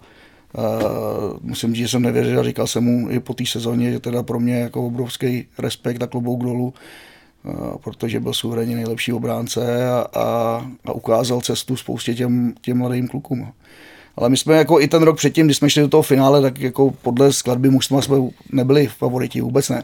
Jsme to dohrávali v uvozovkách s půlkou Benátek, vším respektem k těm hráčům, vůbec to nechci snižovat. Ale to bylo právě něco, co v té trenérské profesi, kdy já jsem poslední zápas sezóny stál na střídačce a ucítil jsem takový kliknutí, kdy najednou jsem se na to mužstvo díval a říkal jsem, tak ty už mě v tuhle chvíli v uvozovkách nepotřebujou, protože najednou jsme hráli, kdy ten trenér stojí a vidí tu práci, tu celoroční, protože celá sezóna je proces. To není hub na krávu žetele. Každý den se musíte někam posunout a jeden den spadnete o 2 schůdky dolů a další se zase z toho hrabete. A třeba ta sezóna, když jsme šli do toho finále, tak to pro mě ten poslední zápas, který jsme hráli, myslím, ve Vítkovicích, my jsme ho museli vyhrát, jsme se dostali do 4. Tak tam jsem stál na té střídačce a najednou prostě to kliklo. Takový pocit, který jsem nikdy předtím neměl, jsem viděl to mužstvo, že je mužstvo. No. 3 zápasy té čtvrtfinálové série skončily o gól. Že vy jste jako ukázali, že s tou Spartou jste schopný hrát. Teď mě tady zajímá hned ten první zápas, který vy jste prohráli 0-7. Hodně jsme se tady o tom s Kubou bavili i z toho psychologického hlediska, protože třeba Láďa Šmíd byl zrovna ten typ hráče, který říkal, že pro ně je to možná lepší. Že ten zápas, jako kdyby tě psychologicky trošičku jako donutil to hodit za hlavu, si řekneš, ten zápas dopadnul, takže to snad ani jako není možný, že to je nereálný, tohle to se prostě už nikdy nebude opakovat. Jako kdyby to schazovalo tu tíhu ze všech těch hráčů, protože ty kdybys to prohrál v prodloužení ten zápas, tak ti tam furt jako bude hlodat, že jsi byl kousíček jenom o to, abys to vyhrál. Zatímco tady si řekneš, no tak jsme prostě prohráli, nic se nepovedlo. Za tebe, jaký z těch 2 zápasů je lepší? A v čem tam jako rozhodlo to první utkání, že to bylo až takhle jako 0-7? Ale souhlasím s tím, že je lepší prohrát 0-7 než 1-2 v prodloužení. Jako, navíc je to playoff, je to první zápas té série v úvozovkách, nic neřešící, ale zase samozřejmě pomůže tomu, který ho takhle vyhrál. Na druhou stranu my jsme nebláznili, my jsme věděli, že to byl zápas, kdy jim tam padlo prakticky všechno. Jako to byly takový výka, si myslím, že dlouho takhle přesně to netrefějí a sedlo jim to. My jsme šli z těžké série vlastně z Game 5 proti Kometě, taky v nějaký takový jakoby euforii tím, že jsme prostě byli rádi, že jsme postoupili a ten první zápas najednou se připravuje na jiného soupeře. Sparta na nás měla pivku z roku předtím, byli nachystanější než my jednoznačně, ale já si myslím, že to je normální. My jsme prostě vyhráli ten 5. zápas, byli po těžké sérii, kdy jsme to byla válka s Kometou a měli jsme taky pozraňovaný hráče na kapačkách, o tom se psalo všechno. A najednou jsme byli ve čtvrtfinále, což se považuje na takový zlom té sezóny u každého mužstva. A věděli jsme, že s tou Spartou můžeme akorát překvapit, ale samozřejmě ten první zápas se nám hrubě nevyvedl a o to víc jsem rád, že jsme pak ukázali v těch dalších zápasech to, že to byla náhoda, že to byl prostě jeden zápas, který se v tom množství těch zápasů prostě stane. No. Jasně. No. Když se budeme bavit teda o těch posilách, který už jste oznámili, Oskara Flina, Michala Bulíře, Balinskise, je teďko nějakého 17. května. Jste v téhle chvíli s posilama teprve nějak na začátku? Nebo to bude ještě? No, jak už jsem říkal, pro mě teďka bude priorita sehnat jedno křídlo do první lajny. Jinak samozřejmě, když se objeví další hráči směrem spíš si myslím jakoby k developmentu a k prospektům, tak určitě zareagujeme, ale chceme dát šanci těm mladým hráčům, který máme a to mužstvo je poskládaný. No. Dneska nám odešel Adam Klapka, s kterým jsme jako poslední dobou jsme věděli, že prostě nějakým způsobem se k tomu schyluje, ale zase máme další kluky, který můžeme dostat nahoru, který si zaslouží šanci, ať už je to Adam Jechura, který vyhrál juniorku a z nějakého 50-60 gólama a táta vždycky říkával, vstanou noví bojovníci, takže já věřím, že vstanou a že nějaký najdeme. Že no, na jednu stranu je 17. května, je nějaký necelý měsíc po sezóně, že jo, a tak by si někdo mohl říct, že je jenom chvilku po skončení sezóny, že máte do té další ještě času dost, ale Možná to tak asi úplně není, ne? Jaký termín si třeba vydáváte, nebo jaká je oblast, kdy ten tým už ideálně by měl být poskládaný? Ideálně by to bylo s prvním dnem nové sezóny, že? Aby se nám tam dalo pracovat. Samozřejmě to nikdy není ideální a já si myslím, že jsme v situaci, kdy vlastně nescháníme 5-6 hráčů. Scháníme jednoho, samozřejmě budeme hledat tu třešínku na dort, aby jsme zvolili správně a jestli místo jednoho přivedeme 2, to se může stát taky, ale relativně se cítím, že jsme v komfortní situaci v obráncích. Věříme, že Vitas bude zpátky a v tuhle chvíli mám na soupisce asi 11 obránců. Jo, z toho samozřejmě i mladí, velice perspektivní kluky, talenty, ale na obraně to a v tom útoku nám samozřejmě chybí produktivita, to víme a hledáme. Je takovým veřejným tajemstvím, že samozřejmě smlouvy se s hráčema podepisují ještě před vypršením kontraktu nebo třeba v průběhu sezóny. Teď dá se říct, že to jenom vedení svazu tak nějak udělalo oficiální. Mně se to nelíbí. Mně to přijde úplně zvrácený. Já se přiznám, že když jsem přišel z Ameriky po těch 7 letech a hrál jsem první rok svý smlouvy v Německu a když se mnou přišli v listopadu abych podepsal do jiného klubu, tak jsem na to koukal a říkal jsem, to přece není možný, jak budu moc hrát proti nějakému jinému klubu, když budu vědět, že mám podepsáno někde jinde.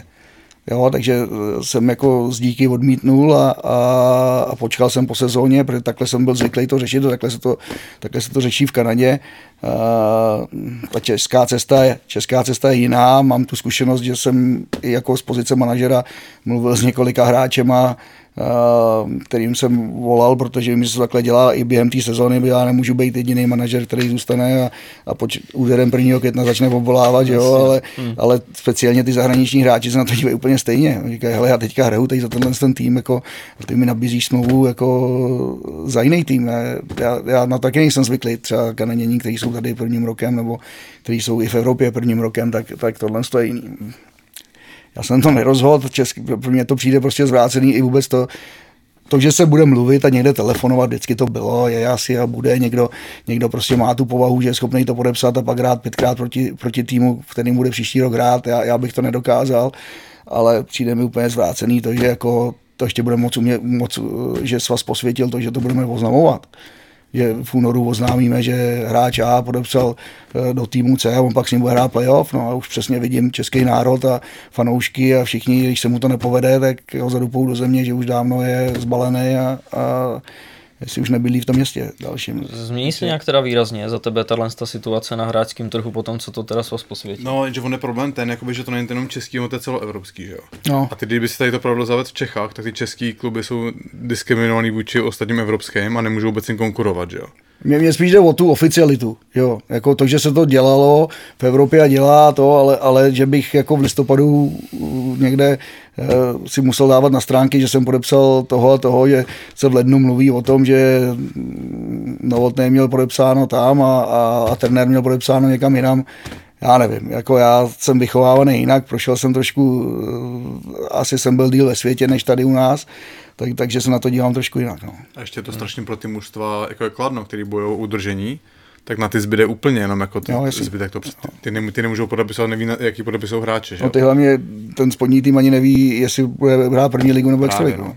Ale to se zase zpátky k tomu vybudování si toho mužstva. Jako já chápu všechny důvody první ligy a to, aby se neuzavřela extraliga. A na druhou stranu, když by byla uzavřená extraliga, byla vydány nějaké ekonomické podmínky pro vstup, že jo, když prostě splní, já nevím, nějaký budget, splní kvalitu mládeže a těchto věcí, tak by mohli vstoupit do extraligy, ale jinak jako ne, tak já jako manažer nebo ten tým prostě mám možnost si to budovat.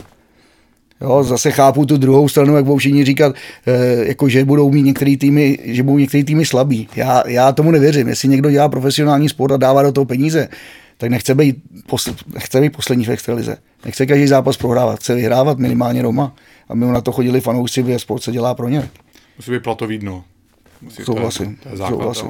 No. Platový strop by měl být taky, ale to si myslím, že v českých podmínkách nejde, protože my si najdeme 15 dalších klíček, jak to udělat, aby to nebylo. Já si myslím, že můj názor na platový strop je ten, že proč budeme někomu bránit v tom, aby do toho jako českého hokeje vkládal peníze, jako, proč Já vím, že třeba to se děje v Pardubicích je extrém, to mužstvo, který tam skládají, ale proč je budeme omezovat, jo? A další věc je ta, jaký mužstva by reálně tím byly omezený, jo? Zase druhá věc, proč ne, když nejlepší liga ve světě to má.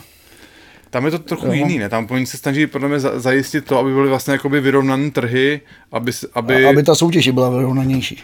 Jo, no. Jako, ale chápu tě taky, jako jestliže mám ty finance a chci někomu dát, tak to, ale když se budeme o tom bavit, tak souhlasím s tím, že platový dno jako je nejdůležitější, jo, aby nám potom nehráli hráči s milionovou smlouvou a vedle nich nastupovali junior za 10 000. Jo. Jestli by se k tomu tady nesměla změnit i mentalita, nejenom jako těch hráčů, ale třeba i fanoušků. Kuba to tady říkal, jak to funguje v zahraničí, třeba ve Švýcarsku, tam ty hráči dopředu vědějí, že podepíšou někde jinde, ale každý prostě ví, že odvedou maximum pro ten daný klub, kde mu ta smlouva končí a nikdo mu to třeba o tu hlavu neomlátí. No. To už, já si myslím, že to bude se týkat jiných lidí a jiných životů, jak se tady změní mentalita. Jako.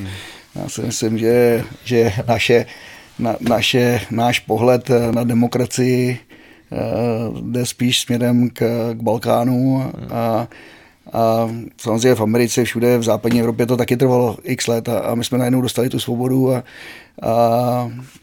víme všechno, co můžeme, ale málo kdo ví to něco, co musí. Jo. A český národ furt prostě žije z toho, že někdo se má hůř než on. My nevyzvědáváme ty dobré věci. Ano, občas o ní napíšeme, rádi, ať už jsou to politici nebo kdokoliv jiný, rádi se s těma lidma fotíme a to, ale jakmile je nějaký neúspěch, tak si prostě tetelíme, protože najednou se má někdo hůř než my. Jo, takový to hloupý přirovnání, říká v Americe soused si přiveze nový auto, tak ten Američan bude říkat, co mám dělat, abych ho měl taky, si musím dělat druhý job nebo něco to. A v Česku přijede, kde na to nakrát, kde koho ošulil a večer půjdu a ojedu mu to klíčem. Jo. Jo, ale ono to vidíte to i za mě na komentování hokeje. Jako my si ten hokej sami podrážíme, furt si na něj pliveme. Když se dívám na komentáře i třeba nároďáko, my vyzdvihujeme chyby. Když pojede útočník na obránce a objede ho nádhernou kličkou, tam máme komentátora, který bude říkat, že se tam motá jako klacek pod jezem, ten obránce. Ale když si pustíme NHL, tak ty budou 5 minut rozebírat to, jak fantasticky to udělal ten útočník. O tom bekovi se skoro nebudou bavit. Jo, to je taková ta pozitivita a to český. Já jsem měl kdysi učitele angličtiny, byl Američan, jako skvělý věci mi dával, jo, rozdíly čeština a angličtina. Jo. Ujela mi tramvaj. Takže ta tramvaj je ta špatná, protože tam mi ujela. Jo. A Angličan řekne, I miss my train. Já jsem za to mohl, já jsem tam přišel pozdě. Jo? Would you like some coffee? Dali byste si kafe? Nedáš si kafe? Už to hnedka negujeme. Český.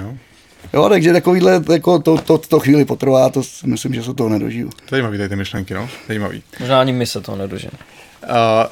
Přeju vám, aby jo. Patriku, myslíš si, že by měly být zveřejněný platy tady u nás?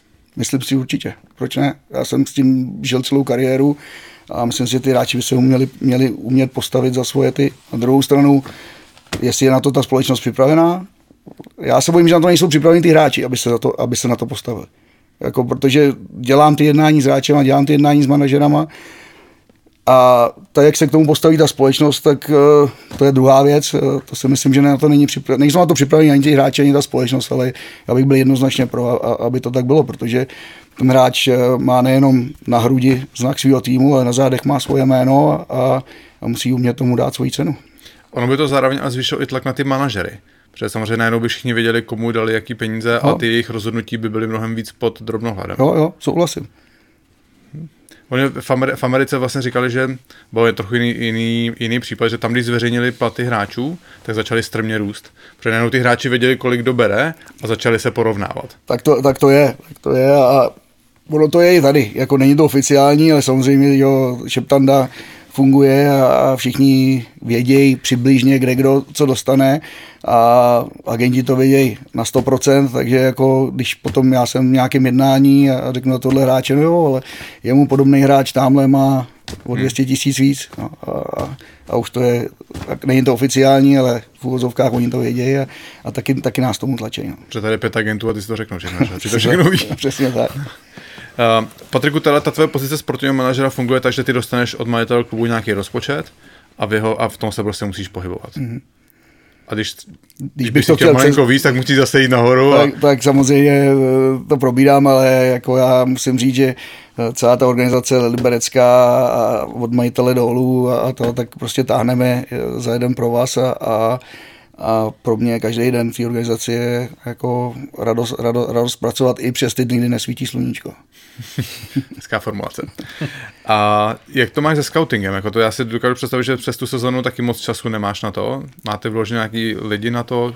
Jak jsem říkal, máme lidi, máme dva kluky v Brně, kteří se nám o to hodně starají. Já, když si něco vyžádám, tak dostávám už speciálně připravený materiál, abych v tom nemusel hodiny se plavat, ale třeba ke nějakému hráčovi, abych měl materiál, tak speciálně si řeknu, jaký klipy bych chtěl vidět z něho a potom dostanu i od těch kluků prostě možnosti, jak mu zavolat, komu zavolat a jaký ty, takže během té sezóny není tolik času jako přes léto, takže tam se musím věnovat hlavně coachingu, ale tyhle ty věci dostávám zpracovaný, takže znova, jako jak jsem říkal o organizaci, tak musím říct o realizačním týmu, který mám k dispozici. Myslím si, že bez něj bych nebyl schopný tyhle dvě funkce dát dohromady. Jo, jako mám výborný asistenty, kluky, který mi stříhají videa, který mi připravují věci, podklady a ve většině případů samozřejmě to rozhodnutí je týmový a s tím, že já mám poslední slovo. Jak teda funguje, když dostaneš tip na nějakého hráče, ty si třeba necháš vědět nějaký analytický data a pak se na něj jdeš podívat, když ty data jsou dobrý? Dneska přes Instaty hlavně, přes videa, jako jo, ten čas není, abych se jel někam podívat, protože většinou hrajeme a to mám kamarády známí, který jezdí na zápasy a zavolám jim, aby se mi na toho hráče podívali, takže jako mám těch názorů víc, nejenom jeden, ale ve většině případů dám na první pohled a pak se snažím dostat k nějakému člověku, který je hodně blízko k němu, který s ním třeba hrál, nebo je to, abych věděl spíš ty jakoby personální věci. No. A ty jsi měl 2 lidi v Brně, to jsou Morkesoid? Jo. Bráchové, že jo? Jsou Honza David, co? Honza David. Okay. A jak je tvůj pohled na tu analytiku? Moderní, na ty pokročilé statistiky, tak nazveme. Já to mám rád, miluju debaty s nima, protože jsem schopný s nimi strávit 2-3 hodiny, protože oni vidějí všechno podle čísel. A hokej není podle čísel, je to práce s lidma. Takže to je hrozně moc niancí a věcí, které jdou jinam. Na druhou stranu ty čísla jsou schopný mě taky hodit do nějakého jiného směru. Nejsem geek, abych v těch číslech ležel. Myslím si, že tak, jak to mají zpracovaný, je pro mě úplně neskutečně zpracovaný, ale díky tomu, že máme ten vztah a že s nima pracuji už dlouhodobě, tak já si můžu sám říct, co je pro mě důležitý z těch analytických dat, na který bych se chtěl dívat. A já dostávám tady tenhle výstup nejenom na hráče, který přivádíme, ale dělají to i na naši hru, takže jako po každém zápase nedostávám dneska nějaký 20stránkový elaboráty, to ne, ale mám 2 A4 s věcma, který já potřebuji. V tomhle jsem se třeba hodně inspiroval na stáži, když jsem byl týden v Buffalo během sezóny a tam taky hodně na tyhle čísla dali, takže některé věci jsem si upravil, které kluci předtím nedělali, který chci. Ale myslím si, to k současnému sportu jednoznačně patří, ale není to, že bych vybíral hráče podle analytiky. To si myslím, že ani nejde. Jako furt musí to být osobní. Který ty data se ti třeba, nebo ten ukazatel se ti líbí, na který ty hodně dáš? Co ty očekávaný góly, třeba ty... Já dávám hlavně šance, z jakých těch herních situací se ty šance vytváří, ať už si je vytváříme my, nebo si je vytváří soupeř, že tam potom ukáže, jestli máme problém v obraně nebo ve středním pásmu, jestli máme problém se zavezením, nebo jestli máme problém jako třeba ze special teams. Takže jako spíš rozčleňování tady těch šancí pro a proti jsou pro mě důležitý a potom ty hráči, který ty šance vytvářejí. Je na tobě vidět, že si tu práci opravdu jako užíváš a navíc Liberec je známý tím, že podle mě vy jako jedni z prvních ještě za Filipa Pešána jste rozjeli ty pokročilé statistiky. Korzy a tohle všechno. To rozjel Filip, to navázal. Jednoznačně. A teď jak říkáš, všechny ty pokročilé analýzy, které vy k tomu máte, samozřejmě obrovsky ti to pomůže při tom výběru, ale nemáš na druhou stranu ten pocit, že čím víc tohle to musíš řešit, tak máš pocit, že se jako nesmíš splíst, když už je k tomu opravdu tolik vo všech. Ale ta práce je o to náročnější, aby se to jako povedlo, to tak je, o tom se bavíme, to není jednoduchý, to je, já když to malinko to srovnám zpětně, když jsem dělal 2 roky skauta ve Phoenixu shodou náhod, první rok jsem dělal pro skauta a druhý rok jsem dělal amateur scout. Pro scout znamená, že skautuju hráče, kteří už byli draftovaní, hrajou za jiný týmy, hrajou ve Švédsku, v Rusku. Takže jsem jezdil po světě, hledal jsem hráče, věděl jsem, že to je hráč Islanders, že tam ten je hráč Rangers a byl jsem připravený na to, kdykoliv mi generální manažer zavolá nebo trenér, abych o něm řekl, ano, hodí se k nám do systému, nehodí se k nám do systému. A druhý rok jsem dělal amateur scouting, což znamená, že jsem skautoval hráče do draftu, což jsou mladí kluci. A teďka oni o tom mluví. Ty pro skauti mají třeba 2x až 3x větší výplaty než ty amateur skauti, protože chyba pro skauta, ten klub bude stát $10 milionů. Chyba amateur skauta, tak se nepovede draft pick. A nestojí to ten klub prakticky nic, dres, kšiltovku. Jo, $1 milion. Když to přeženu. $1 milion, no. za nás byli signing bonusy 50 000, jo. Já jsem ten nejlepší rok. Jsme zase tak drahý nebyli. Ale Vejnovi to asi úplně tolik nevadí, ne, ten $1 milion. Takže jako přivízt top hráče za velký peníze je zodpovědnost. Je zodpovědnost, i když to nejsou v úvozovkách moje peníze, ale já jsem zodpovědný tomu klubu a já chci udělat svoji práci co nejlíp podle mého vědomí a svědomí. Takže jednoznačně, každýho hráče, který ho podepisuju, tak je to loterie, že se může povíst, nemůže se povíst a tyhle ty věci a není to jednoduchý, ale zase říká, že to bylo jednoduchý, jak to můžou udělat všichni. Jo. Za tebe, promiň. A stalo se třeba někdy, že se si vyhlíd nějakého hráče, že se ti líbil prostě na ledě tím, jak se říká eye test, že ho vidíš prostě a vyšla mu špatná analytika a šli jste od něj pryč? Přiznám se, zatím ne, až takhle, jako, že by to byl tak velký rozdíl, tak ne. Jo, jako spíš se setkám v obráceně. S tím, že analytika mi ho ukazuje neskutečně dobře a jak ho vidím já, tak ho necítím. Jo. Takže zatím se mi nestalo, jako jestli je hvězda jako na pohled tak analytika většinou ho jako potvrdila, ale stává se mi to obráceně, že dostanu prostě analytický data, ale to je i pocitově třeba, když děláme náš tým, ne, když nebudu mluvit o scoutingu, ale i náš tým, tak já na některý hráče jsem třeba větší pes a nelíbí se mi až tak jako na oko. A pak když dostanu analytický data, výstupy z těch zápasů, z těch jejich hry, tak ty analytici číslama toho hráče vidějí třeba líp. A je to třeba, mě to, co zajímá ta analytika a četl jsem podle mě právě, já nevím, který je ten hockey ninja, jestli Honza nebo David. Honza.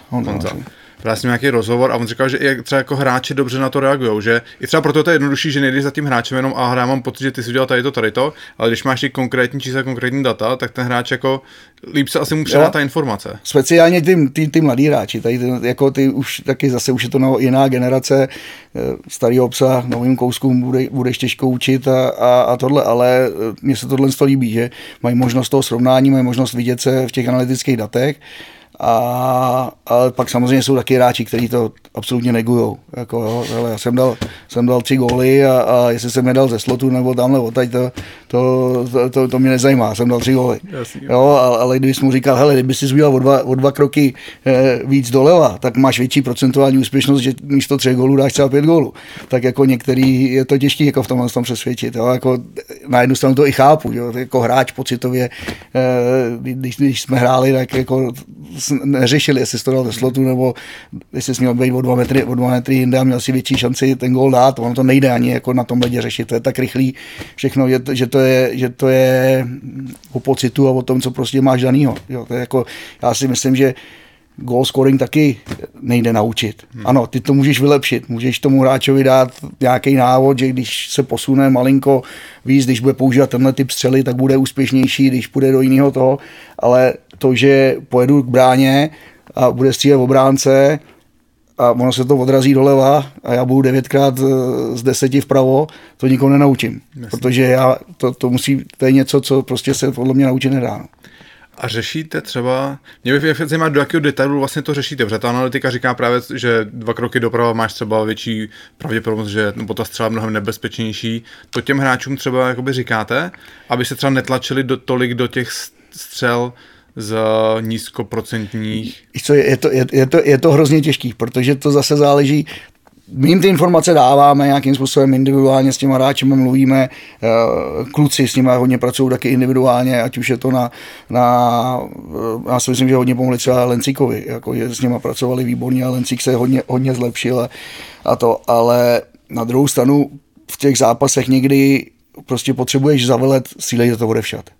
Protože ten zápas nejde tvým směrem, nemáš ho pod kontrolou a potřebuješ něco, aby si něco zlomilo, potřebuješ něco šťastného, potřebuješ odraz od zadku, od hokejky, od brusle a jenom to tam narvat. Takže ono to je to, že ty čísla sice nelžou, ale ty čísla mi to nevyhrajou.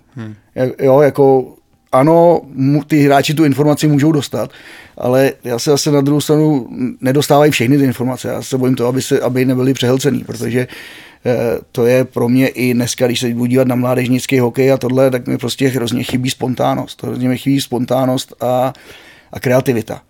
A táta říkal, že kdysi tak říkal, že prostě vodíme ty kluky jak slepý koně k vodě. Že jim říkáme, tohle musíš, tamhle jeď, ale začínám mít pocit, a toho se trošičku bojím, že ty hráči začínají vyžadovat. Jako spousty těch informací, místo toho, aby i určitý fáze toho zápasu, určitý situace řešili sami podle nějakých svých návyků a věcí, které to, aby bychom měli být spíš, který to jako korigujou. Ale dneska už ty hráči to, jako z některých hráčů cítí, že to začínají vyžadovat. No, speciálně třeba v období, kdy se jim nedaří, tak to začínají hledat všude možně. Já si myslím, že furt je to o nějaký ty intuici a sebedůvěře v to, že jsou na nějakém tom daném místě, protože něco umějí. Ne protože tam náhodně spadli nebo se tam náhodně dostali. Jo. Takže furt jsou to pro mě důležitý data, ale jsou podpůrný. Vždycky je to o tom daném prostě hráčovi a jeho mentalitě, jeho sebevědomí a jeho schopnostech. No. Jak říkáš, analýzy a čísla ti ten zápas nevyhrajou, ale je to jako podpůrný prostředek, abys věděl, jak na tom stavět a co se má dělat. Pomůžou ti, to je všechno, ten výkon, ten úspěch je vždycky spojený se vším. Můžeme se bavit o regeneraci, můžeme se bavit o off-ice tréninku a ten důležitý výkon a ten rozhodující gól, který padne, tak má spousty klíčových podfaktorů a jedním z nich je analytika. Stejně tak to, že se hráč dostane do NHL, tak má spousty faktorů, to není o jedné věci, že jednu věc dělá jinak než ty ostatní. Ne, to záleží na něm, na lidech, který potkal, na tom, jak byl vedený, kde dostal šanci, kde tu šanci nedostal a tyhle ty věci, je to vždycky prostě součet spousty faktorů.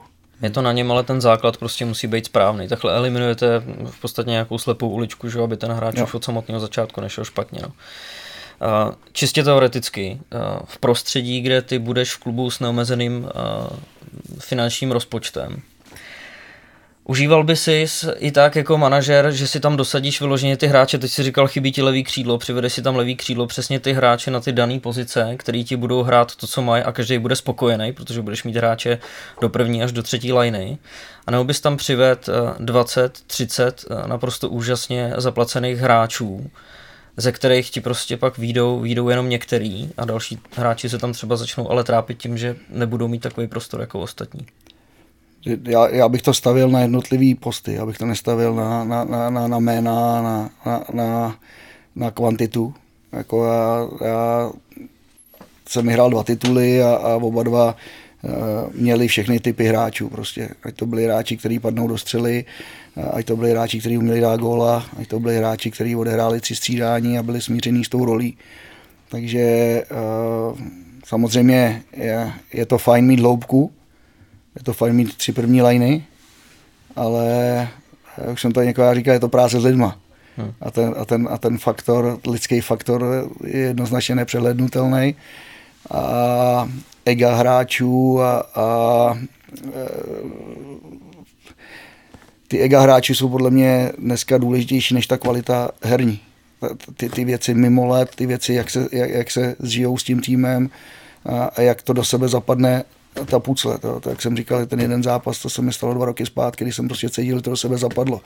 Protože je to proces, je to každodenní proces a ten tým si musí projít nějakýma up and downs, věcma, kdy mu to jde, kdy mu to nejde a není to jenom o tom, že každý den svítí sluníčko. Z hlediska tvý hráčské kariéry.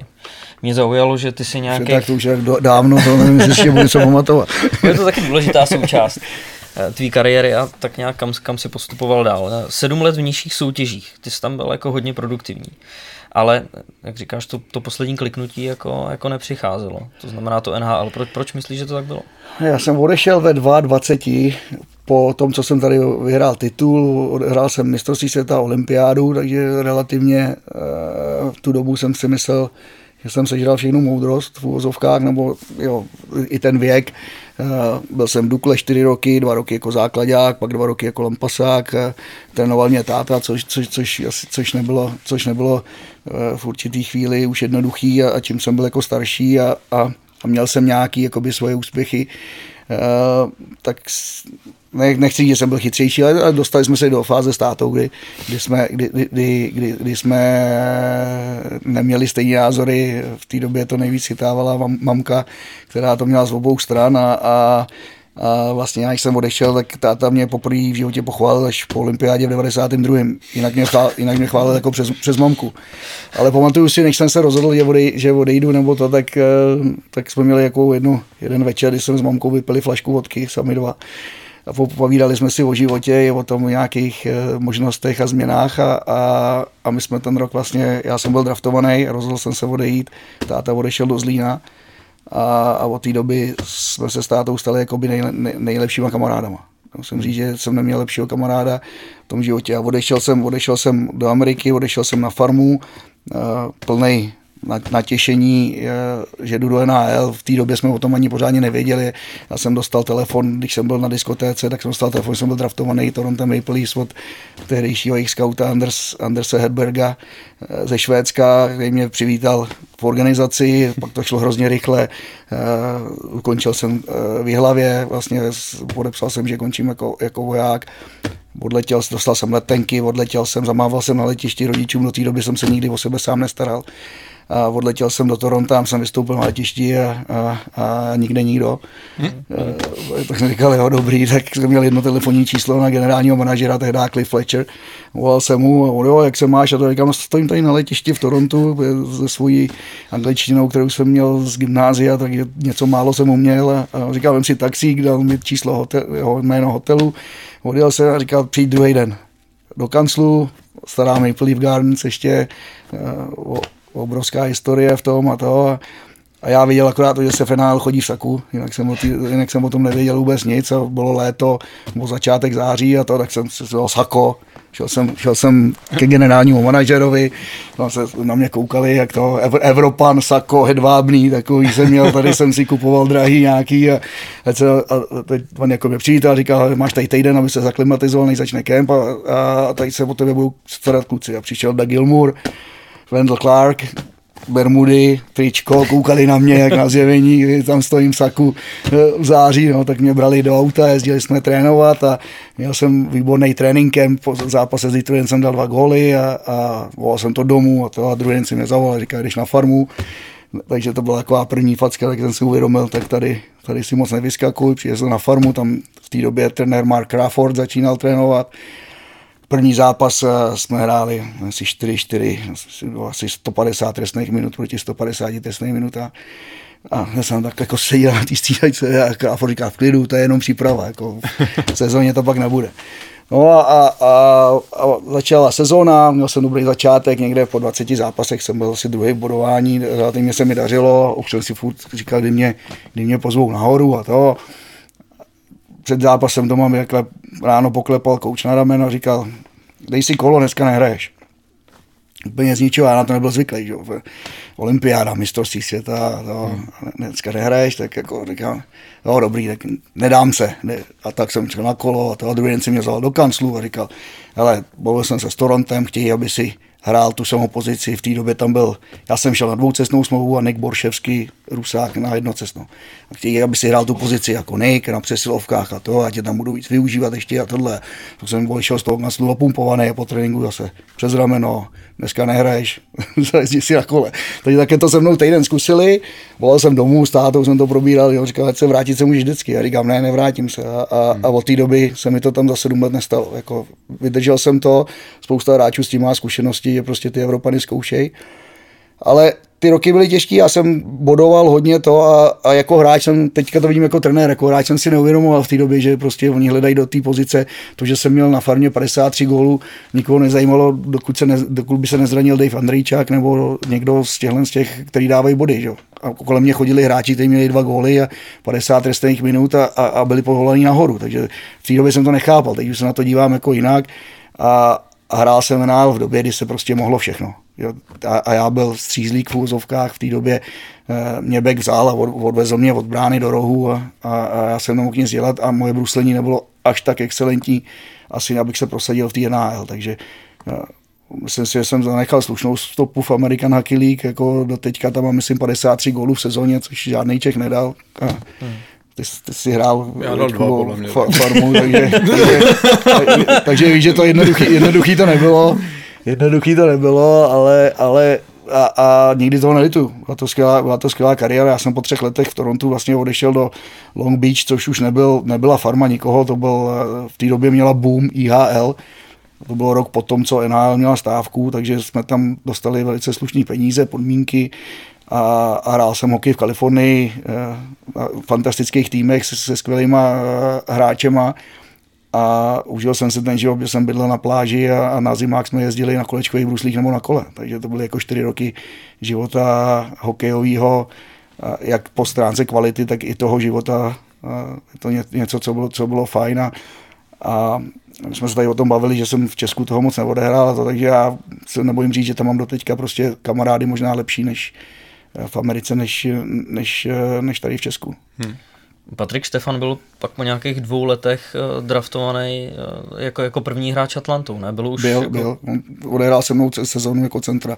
Tam přišel jako mladý, 16letý.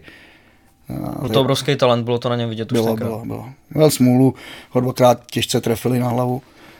Měl otřes mozku, teda jeden běc, ten Kevin Kamenský ho našel. To si myslím, že jsem teda i mi řekl trenér, ať odstoupím ze zápasu a jel jsem s ním do nemocnice, aby mohl někdo překládat.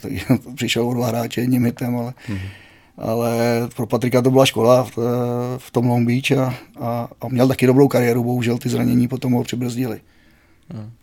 No, když jsi zmiňoval třeba Andrejčaka, to je neuvěřitelný, s kým se jako pak člověk porovnává, protože donedávna byl ještě rekordman v počtu přesilovkových gólů, ne? Mám takový pocit.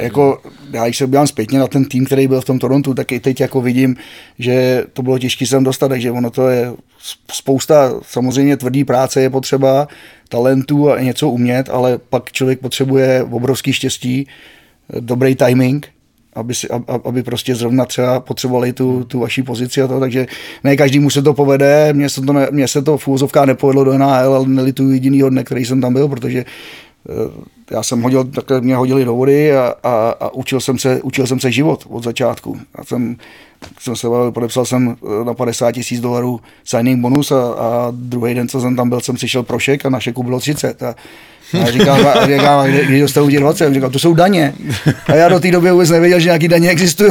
V Česku to vždycky se o nás starali, když jsme někam byli s nároďákem, tak nám řekli, tady budeš na večeři, tady to, a tam člověk dostal nějaký ten obnos a musel jsem si pořídit auto, bydlení, samozřejmě mi pomohli, ale najednou člověk se učí žít od nuly a hrozně moc mi to dalo. A nejenom po mý vlastní stránce, ale já jsem prostě potkal skvělý lidi a vlastně i díky tomu mýmu draftu s Torontem, tak potom po mý kariéře se mi z ničeho nic, jak z modrého nebe ozval Cliff Fletcher, si nechci skautovat. A stal jsem se 2 roky skautem pro Phoenix a potkal jsem se s Mike Barnettem. Wayne Gretzky byl v té době trenér, takže jako s Waynem na večeři si mě pamatoval ještě z Long Beach, protože jeho švagr pracoval pro nás, pro Long Beach a my jsme párkrát trénovali na stejné aréně jako Kings, takže to jsou úžasné zkušenosti. Já jsem s Wayne Gretzkym hrál bago. Kdo může říct v Česku, si hrál s Wayne Gretzkym bago, jako několikrát na skautských meetingách, takže úžasný léta s hokejem. Maximálně se s ním někdo obejme třeba na pódiu, ale že by si s ním zahrál bago vyloženě. Je jako, bylo to, jako musím říct, že jako musí být těžký život, jako Wayne Gretzky, protože v momentě, kdy se objeví v jakýkoliv místnosti, tak ta místnost se takhle nakloní. A ty, co už ho znají tak zůstanou stát tady a ty, co neznají, tak se všichni jako přesunou k němu. Jo, takže to nemá jednoduchý, jako když jsme chodili na večeře tak vždycky si se dá někde do rohu nebo k tomu, aby měl přehled kompletně s celým tím, jako s celým lokálem, aby ho nikdo zezadu ne to a on pak vypráví story, jako hele, jsme s Karimem a s Michaelem byli na golfu a teď mluví o Michael Jordanovi a Abdul Jabbarovi a my tam všichni sedíme a hltáme, pro něj to je jako, když se bavíme, já byl s Frantou a s Pepou tamhle si zahrát golf, jako pro něj to je normální, ale skvělej člověk, fajn. Líbilo se mi to, že prostě, když jsem tam byl první den, tak už věděl, kdo jsem, jako zjistil si o těch lidech a zapojil tě do hovoru. Že to nebylo, že jsem seděl první den na skautských meetingů takhle někde v rohu a ty zkušenosti kolem toho hokeje byly výborný. No, ty si toho skauta dělal nějaký 2 sezóny. Proč to nepokračovalo dál? Nebylo to pro tebe vyloženě? No, jako asi mělo to 2 roviny. Možná kdybych jako tam se měnil management v Arizoně, odešel Mike Barnett a odešel Gretzky a nastoupil nový generální manažer a tam jako je zvykem, že si bere většinou jakoby svoje lidi, speciálně do toho skautského departmentu, takže jedna věc je, že mi nebyla nabídnutá další smlouva a určitě, kdybych to tlačil asi a chtěl jít někam jinam, tak věřím, že bych tu práci dostal dál, ale furt jsem se cítil mladý na to sedět jenom a dívat se na ten hokej a táhlo mě to malinko dolů a trošku víc k té akci. No. Takže to pak jako vyplynulo, že jsem začal v Jihlavě jako sportovní manažer u juniorů jako asistent a pak si mě vzal Petr Vlk jako asistenta a pak mi jednoho dne táta předal píšťalku a stopky a říkal, hlavně to neposer a pokračoval jsem v jeho šlépějích. No. Pomáhají ti třeba ty zkušenosti z toho, když jsi dělal skauta ve vytipovávání hráčů? Protože já mám třeba problém s tím, že když koukám na ten hokej, tak já samozřejmě vidím toho hráče, který dal ty dva góly, že jo? Ale moc kolem toho jako nevidím to úplně na první pohled. No. A myslím, že taky určitá dovednost.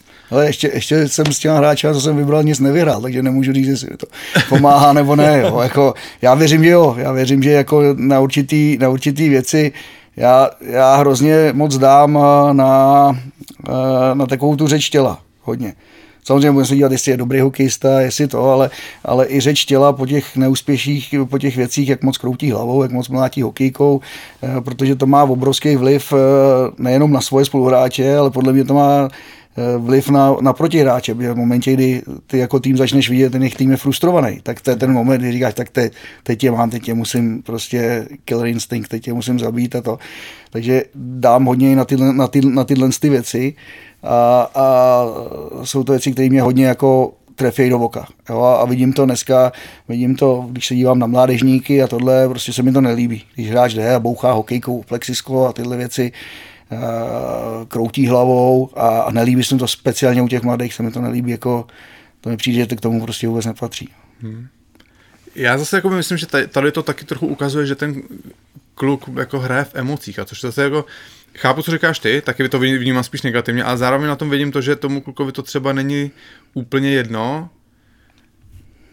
Má jako 2 roviny, že to má, no. Třeba Milan Gulaš, že jo. Tak je to občas je toho moc, jo. Ale zároveň vidíš, že on prostě se nesmíří s tím, jako když prohraje, nesmíří se s ním, když má špatný zápas.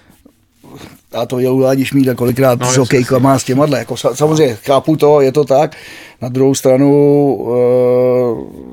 u některých hráčů to je takhle, u jiných je to podle mě póza.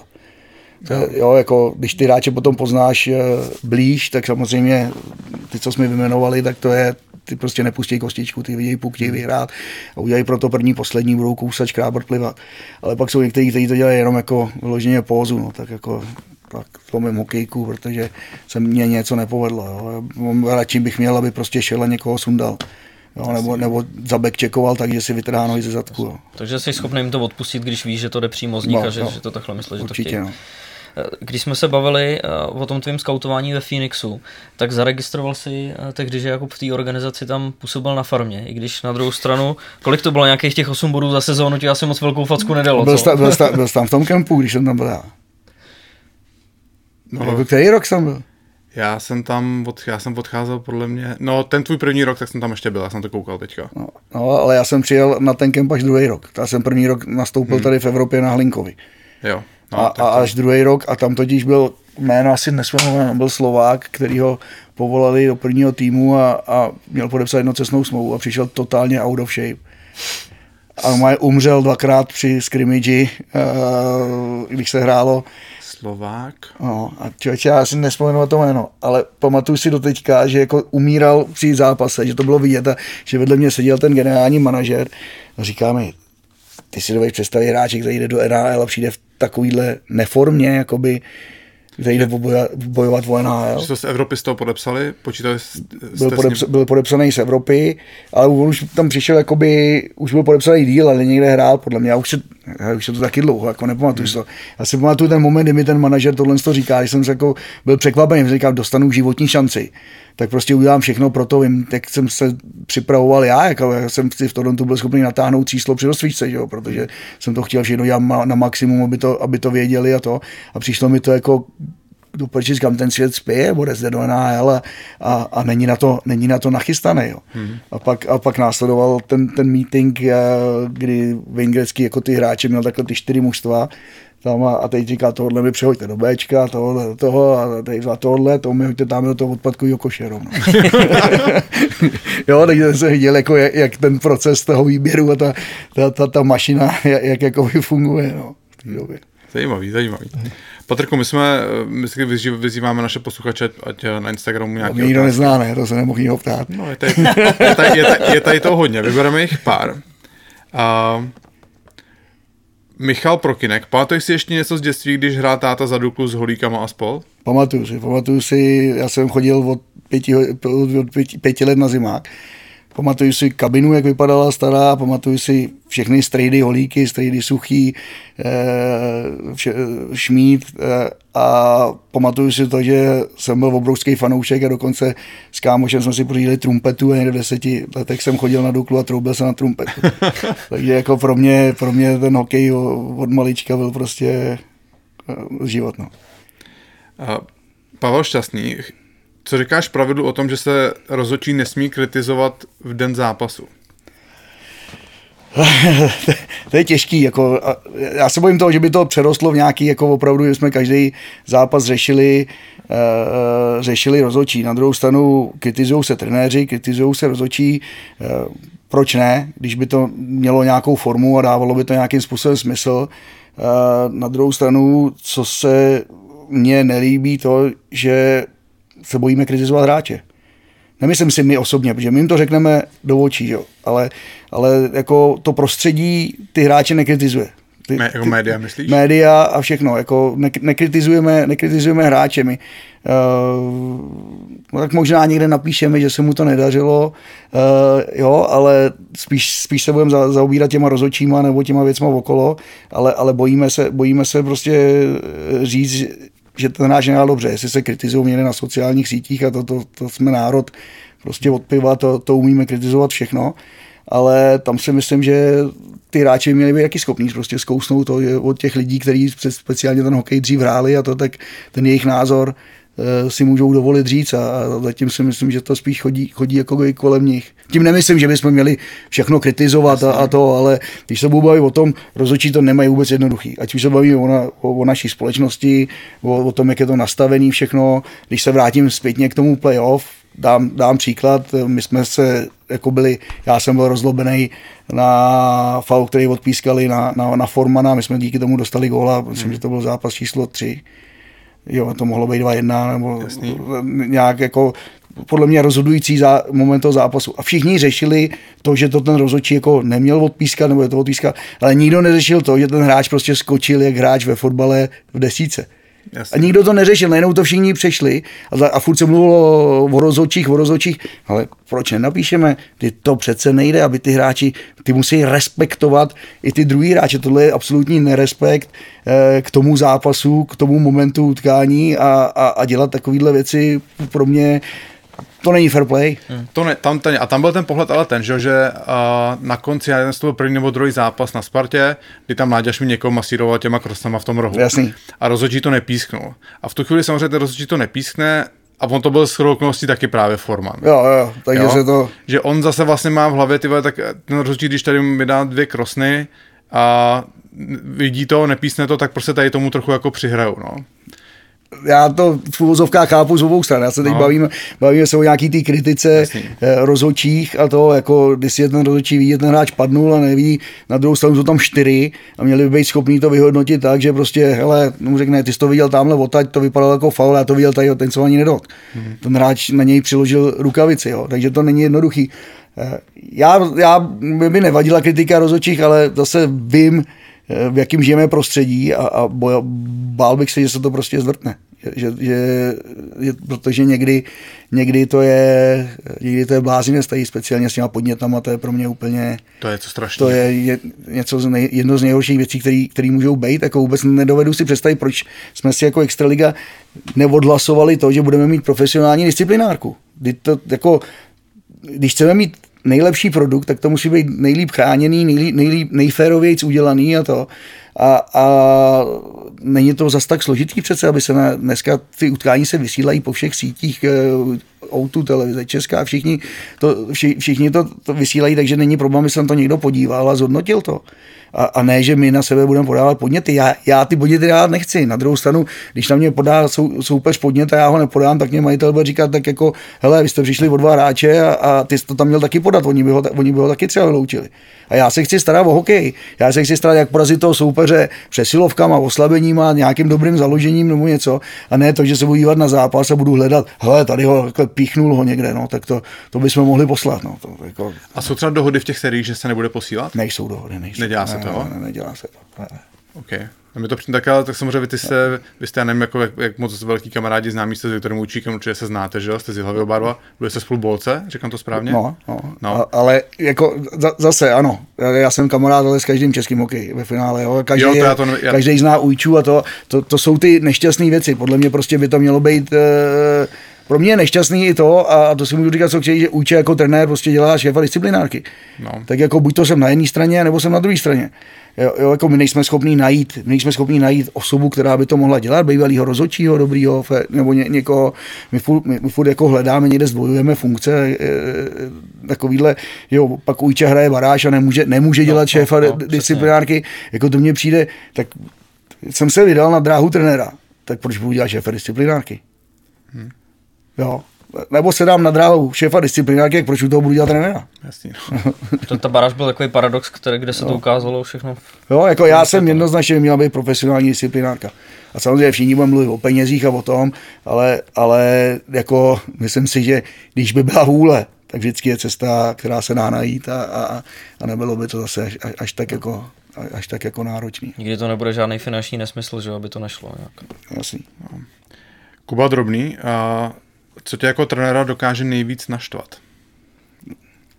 Lajdáckost a nezodpovědnost. Já toleruju chybu, že prostě chyby se dělají. I já udělám chybu a když ji udělám, tak ji přiznám, když řeknu hráčovi, že udělal něco špatně a pak se na to podívám v klidu videa a vidím, že to tak nebylo, tak jsem schopný mu to přiznat a říct mu to, protože jsem férovej, ale hrozně nemám rád nezodpovědnost, protože je to týmový sport a furt musíme mít na mysli nejenom svoje ego a sami sebe, ale prostě tu organizaci, ten tým a ty moje spoluhráče. A když budu nezodpovědný a budu si dělat, co chci, tak nejenom, že já budu vypadat hloupě, ale spadne to na celý ten tým a to mě jako to mě dokáže jako hodně nadzvednout. Patriku, skvělý. Děkujeme ti moc za tvůj čas, bylo to moc zajímavý povídání. Vlastně první jako člověk z vedení takhle tady máme. No. Co? Byl jsem nervózní. Byl? Cítil jsem tlak. Já byl nervóznější víc než vy, děkuju za pozvání, jako bylo to fajn a já říkám, pro mě je hokej život a jsem schopný hodiny o něm povídat a hodiny pracovat. Takže. Je to vidět. Patriku, děkuji moc, ať se daří, ať se povede sezóna. Já děkuju moc, vám taky hodně zdaru. Díky. Povídání, to bylo, děkujeme. Díky, mějte se. Děkujeme za čas Patrikovi Augustovi, byl skvělý a úžasný. Ostatně o kom jako můžeš v poslední době říct, že nebyl skvělý a úžasný. To je pravda, no, to je pravda, Richarde. Všichni jsou naprosto fantastický. A Patrik Augusta byl ještě lepší. Ne, Patrik Augusta byl, fakt byl dobrý, myslím, že jste to sami mohli slyšet. A jsme moc rádi, že za náma dorazil, ještě jednou němu děkujeme, že přijel z Liberce za náma. A myslím si, že to je takový jeden z těch rozhovorů, na který můžeme kdykoliv navázat a pozvat ho a myslím si, že pořád bude o čem mluvit. Můžeme navázat, protože ve chvíli, jak jsme vypli mikrofony, tak jsme se ještě další 3/4 hodinu bavili. A přijde mi, že tamto Patrika začalo bavit ještě víc a vůbec, samozřejmě v dobrým, ale vůbec se mu nechtělo. A to je naprosto něco skvělého, že ještě jako přeřadil na vyšší rychlostní stupeň. To je pravda. Úžasný. Takže příští týden jsme tady zase, Jakube. No, hlavně jsme tady, že dneska, jestli teda koukáte ve čtvrtek nebo posloucháte, tak my po zápasu nároďáků budeme nahrávat speciál k tomu čtvrtfinále. Věříme tomu, že naši ty Němce porazí a že budeme moc být pozitivní v tom hodnocení, takže pro vás, kdo jste na Hero, tak se můžete čekat během čtvrtečního večera, možná malinko později, záleží na tom, jak Vegy bude mít čas, tak uvidíte, tak tam bude ten speciál s reakcí na to čtvrtfinále. Ale hlavně, čím dál kluci postoupí, tím víc speciálů pro vás můžeme natočit. Přesně tak, Richard. Takže dobře, držte palce jim, držte palce i vlastně nám a držte palce Hero. Děkujeme za pozornost a vidíme se brzo. Nazdar.